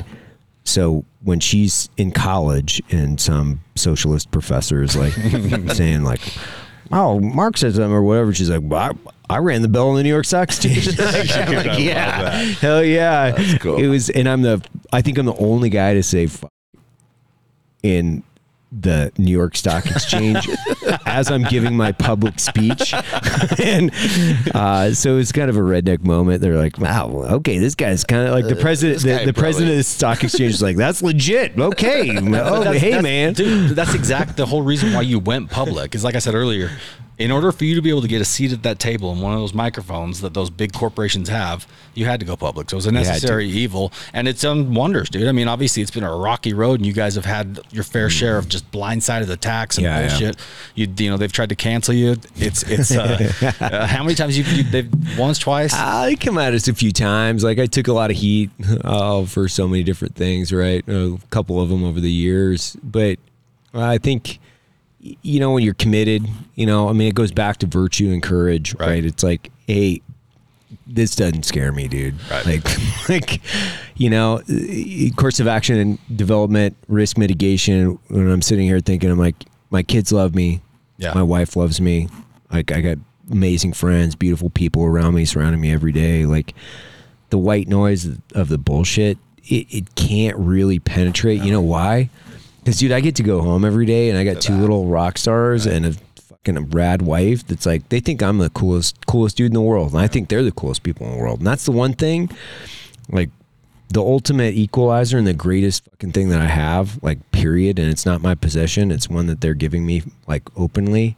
It's like, that's the most beautiful thing that I've had. Yeah. And so it's like, it's fucking really meaningful. It's very powerful. And that's the thing, is like, become uncancelable, because if you don't give a shit what Twitter has to say, dude, it is a power. Yeah. It is like, it's a power. It's amazing what you can do when you have a firm grasp on yourself. Yeah. And who you are, and truly believe. And not just believe a set of core guidelines and principles, but also live them. Once you start living them, then you start believing that you believe in your own stories. Yeah. People feel authenticity too, man. And you just like exude that. And I've never drank a cup of coffee. Really? Never have. But I promise you, if I do, it'll be Black Rifle coffee. I like you as a dude. You guys are like, this is fucking awesome, man. Like, I don't even feel obligated to say this. Like, this is awesome. You guys have a great table here. Like, this is awesome conversation. Like, thank you. The energy is vice versa in the context of, this has been a rad conversation. You guys are good people. I can feel it. You guys are good humans, man. Like, thanks. That's awesome. We appreciate that. I mean, that's honestly, dude, you think about it, the timing, this is one example. We've been trying to link up for years. Right? So many different opportunities, so many different things. We start the podcast, and we just so happen to be spending the day with you in Moab, and it's when you work towards a goal, a lot of the pieces just fall into place. Yeah. And it wasn't any effort whatsoever to get you to come on the show, because it's just a natural fit and it was good for you. And this, you're a guest that a lot of podcasts that, would kill to have, because you're a great podcaster and you've been on a lot of shows. You're somebody that people would want to be able to interview. And I agree with what you're saying, where if you're a good person, you do. I mean, these are so basic principles, but man, I cannot overemphasize. If you're a good person, if you spend some time getting to know who you really are, what your weaknesses and strengths are, especially your weaknesses, figure out what those are, because some of those you can turn into strengths, and some of them you can just forget and move on and never look back. Exactly. Never look back. They don't have to have the power over us that we sometimes allow them to do. So to recap, I'll give you guys the checklist. I've got my checklist item that I was putting out was create that list, 2 lists. One is going to be of the toxic versus positive energy people in your life. Just make a column. Does this person give me good energy, bad energy? There's probably going to be a third column where it's like, this person's kind of up and down. Yeah. Everybody's got those relationships. I also like the way he put it, become a sociopath in cutting those people out. Right. And if you don't know what a sociopath is, it's somebody who has no feeling once something happens. So, yeah. Because a lot of people are afraid because they're afraid of what that other person is going to say versus like, that's why they're getting the axe. I'm fucking that's why they're getting you say. Exactly. It's like that's why they're getting the axe. Yeah. No, I love that. And the other paper that I'd like you guys to fill out would be the one where you create 2 columns. One is going to be a list of things that you love to do that give you energy, that get you going, and the other one's going to be stuff that you don't enjoy doing. You're going to go through that list, and you're going to figure out where you can spend more time and how much of the time that you're spending on the negative line can be transferred over to stuff that's actually building you and making you happy, because it's really not that hard. It's just budgeting. Look at the list and figure out where you're spending your time, which takes me to your checklist item, which is time triage and keeping a cute little diary. It's, I'm gonna colored pens. I love that. I love that so much. There's gonna be Black Rifle coffee diaries. I think we're gonna break that into 2 different lists though. Keep your journal that you're gonna be able to just write in and just kind of let that just be a sounding board for whatever's going through your head. Throw it out there. The other side of that is keeping an actual checklist. I like how you put that, a daily checklist or a list of things. You're going to add new things to that every day that you got to accomplish, but have your core things that you do them. And as you do them, you'll be able to do like I do with my sleep tracking app. I realized that eating candy before bed makes me sleep like shit. So I'm not going to do it anymore because I don't feel good. So once you start putting this stuff out there, getting it in front of you, and you've got a record of it, dude, change is so much easier to make once you know what you need to change. As soon as you figure out how to measure things, you can change. Exactly. And then the one I like the most is sleep. Yeah. And there's way more to that than just get better sleep or go to bed earlier. This is spend some time learning about sleep, educate yourself. There's a book called which one? Sleep Well. So there's one called Why We Sleep. Oh yeah, Why We Sleep too. That's Why We great. Sleep terrified me because it just shows just how like bad for you not getting good sleep is. Like it's terrifying. This is why I worry about Diesel Dave the most, because that guy never sleeps. I was going to say Rob Bailey. Yeah, never sleeps. Yeah. Right. Yeah, it'll catch up to you sooner or later. Absolutely. So spend some time figuring out what your sleep looks like, how to get better sleep, and take a nap if you need to. We will actually probably in a future episode. I'll give you guys a promo code that gives us a pretty healthy discount off the 8 pod for any of our listeners. I love it. I've had the Ooler. I've tried a bunch of different things. 8 Sleep is by far the best one I've found so far, and I'm not even getting paid to say that. At least not on this show. Well, on YouTube, but they're not tracking this. Dude, Evan, you're the man. We really appreciate you coming up, and that you're a wealth of first of all good energy, just good vibrations. And now I understand why you get to hang around with such cool people, and you can name drop, people just name dropping over here. Yeah, I know. But the reason why you're able to do that is not because you're at every freaking Washington party, hobnobbing and trying to be buddies. You're just a good person. People pick up on that, and they want more of it. So I'd love to interview you again. There could be a whole series of Evan's tasty little notes. Does he make the invite for January 4th? Oh yeah, absolutely. Okay. The whole Black Rifle. So January 4th through the 8th, we go do our big winter shit show extravaganza up Bear Lake. Helicopters. So we got a whole lodge and a whole cabin. Racks, and we do everything. Any toy you can imagine is there. And I'm in. Like anything you guys got going on, man, I'm in. Like consider me like I'm in. Like whatever invite I get, I'm in. Hell yeah. I'll text you the dates because we'd love to have you up there. Yeah. So yeah, with that said, dude, we appreciate you making the time. We appreciate Dude, you're just a good example of good energy. Thank you guys. I love it. I sincerely, really, really, from the deepness of my fucking soul, I really do appreciate it. Thank you.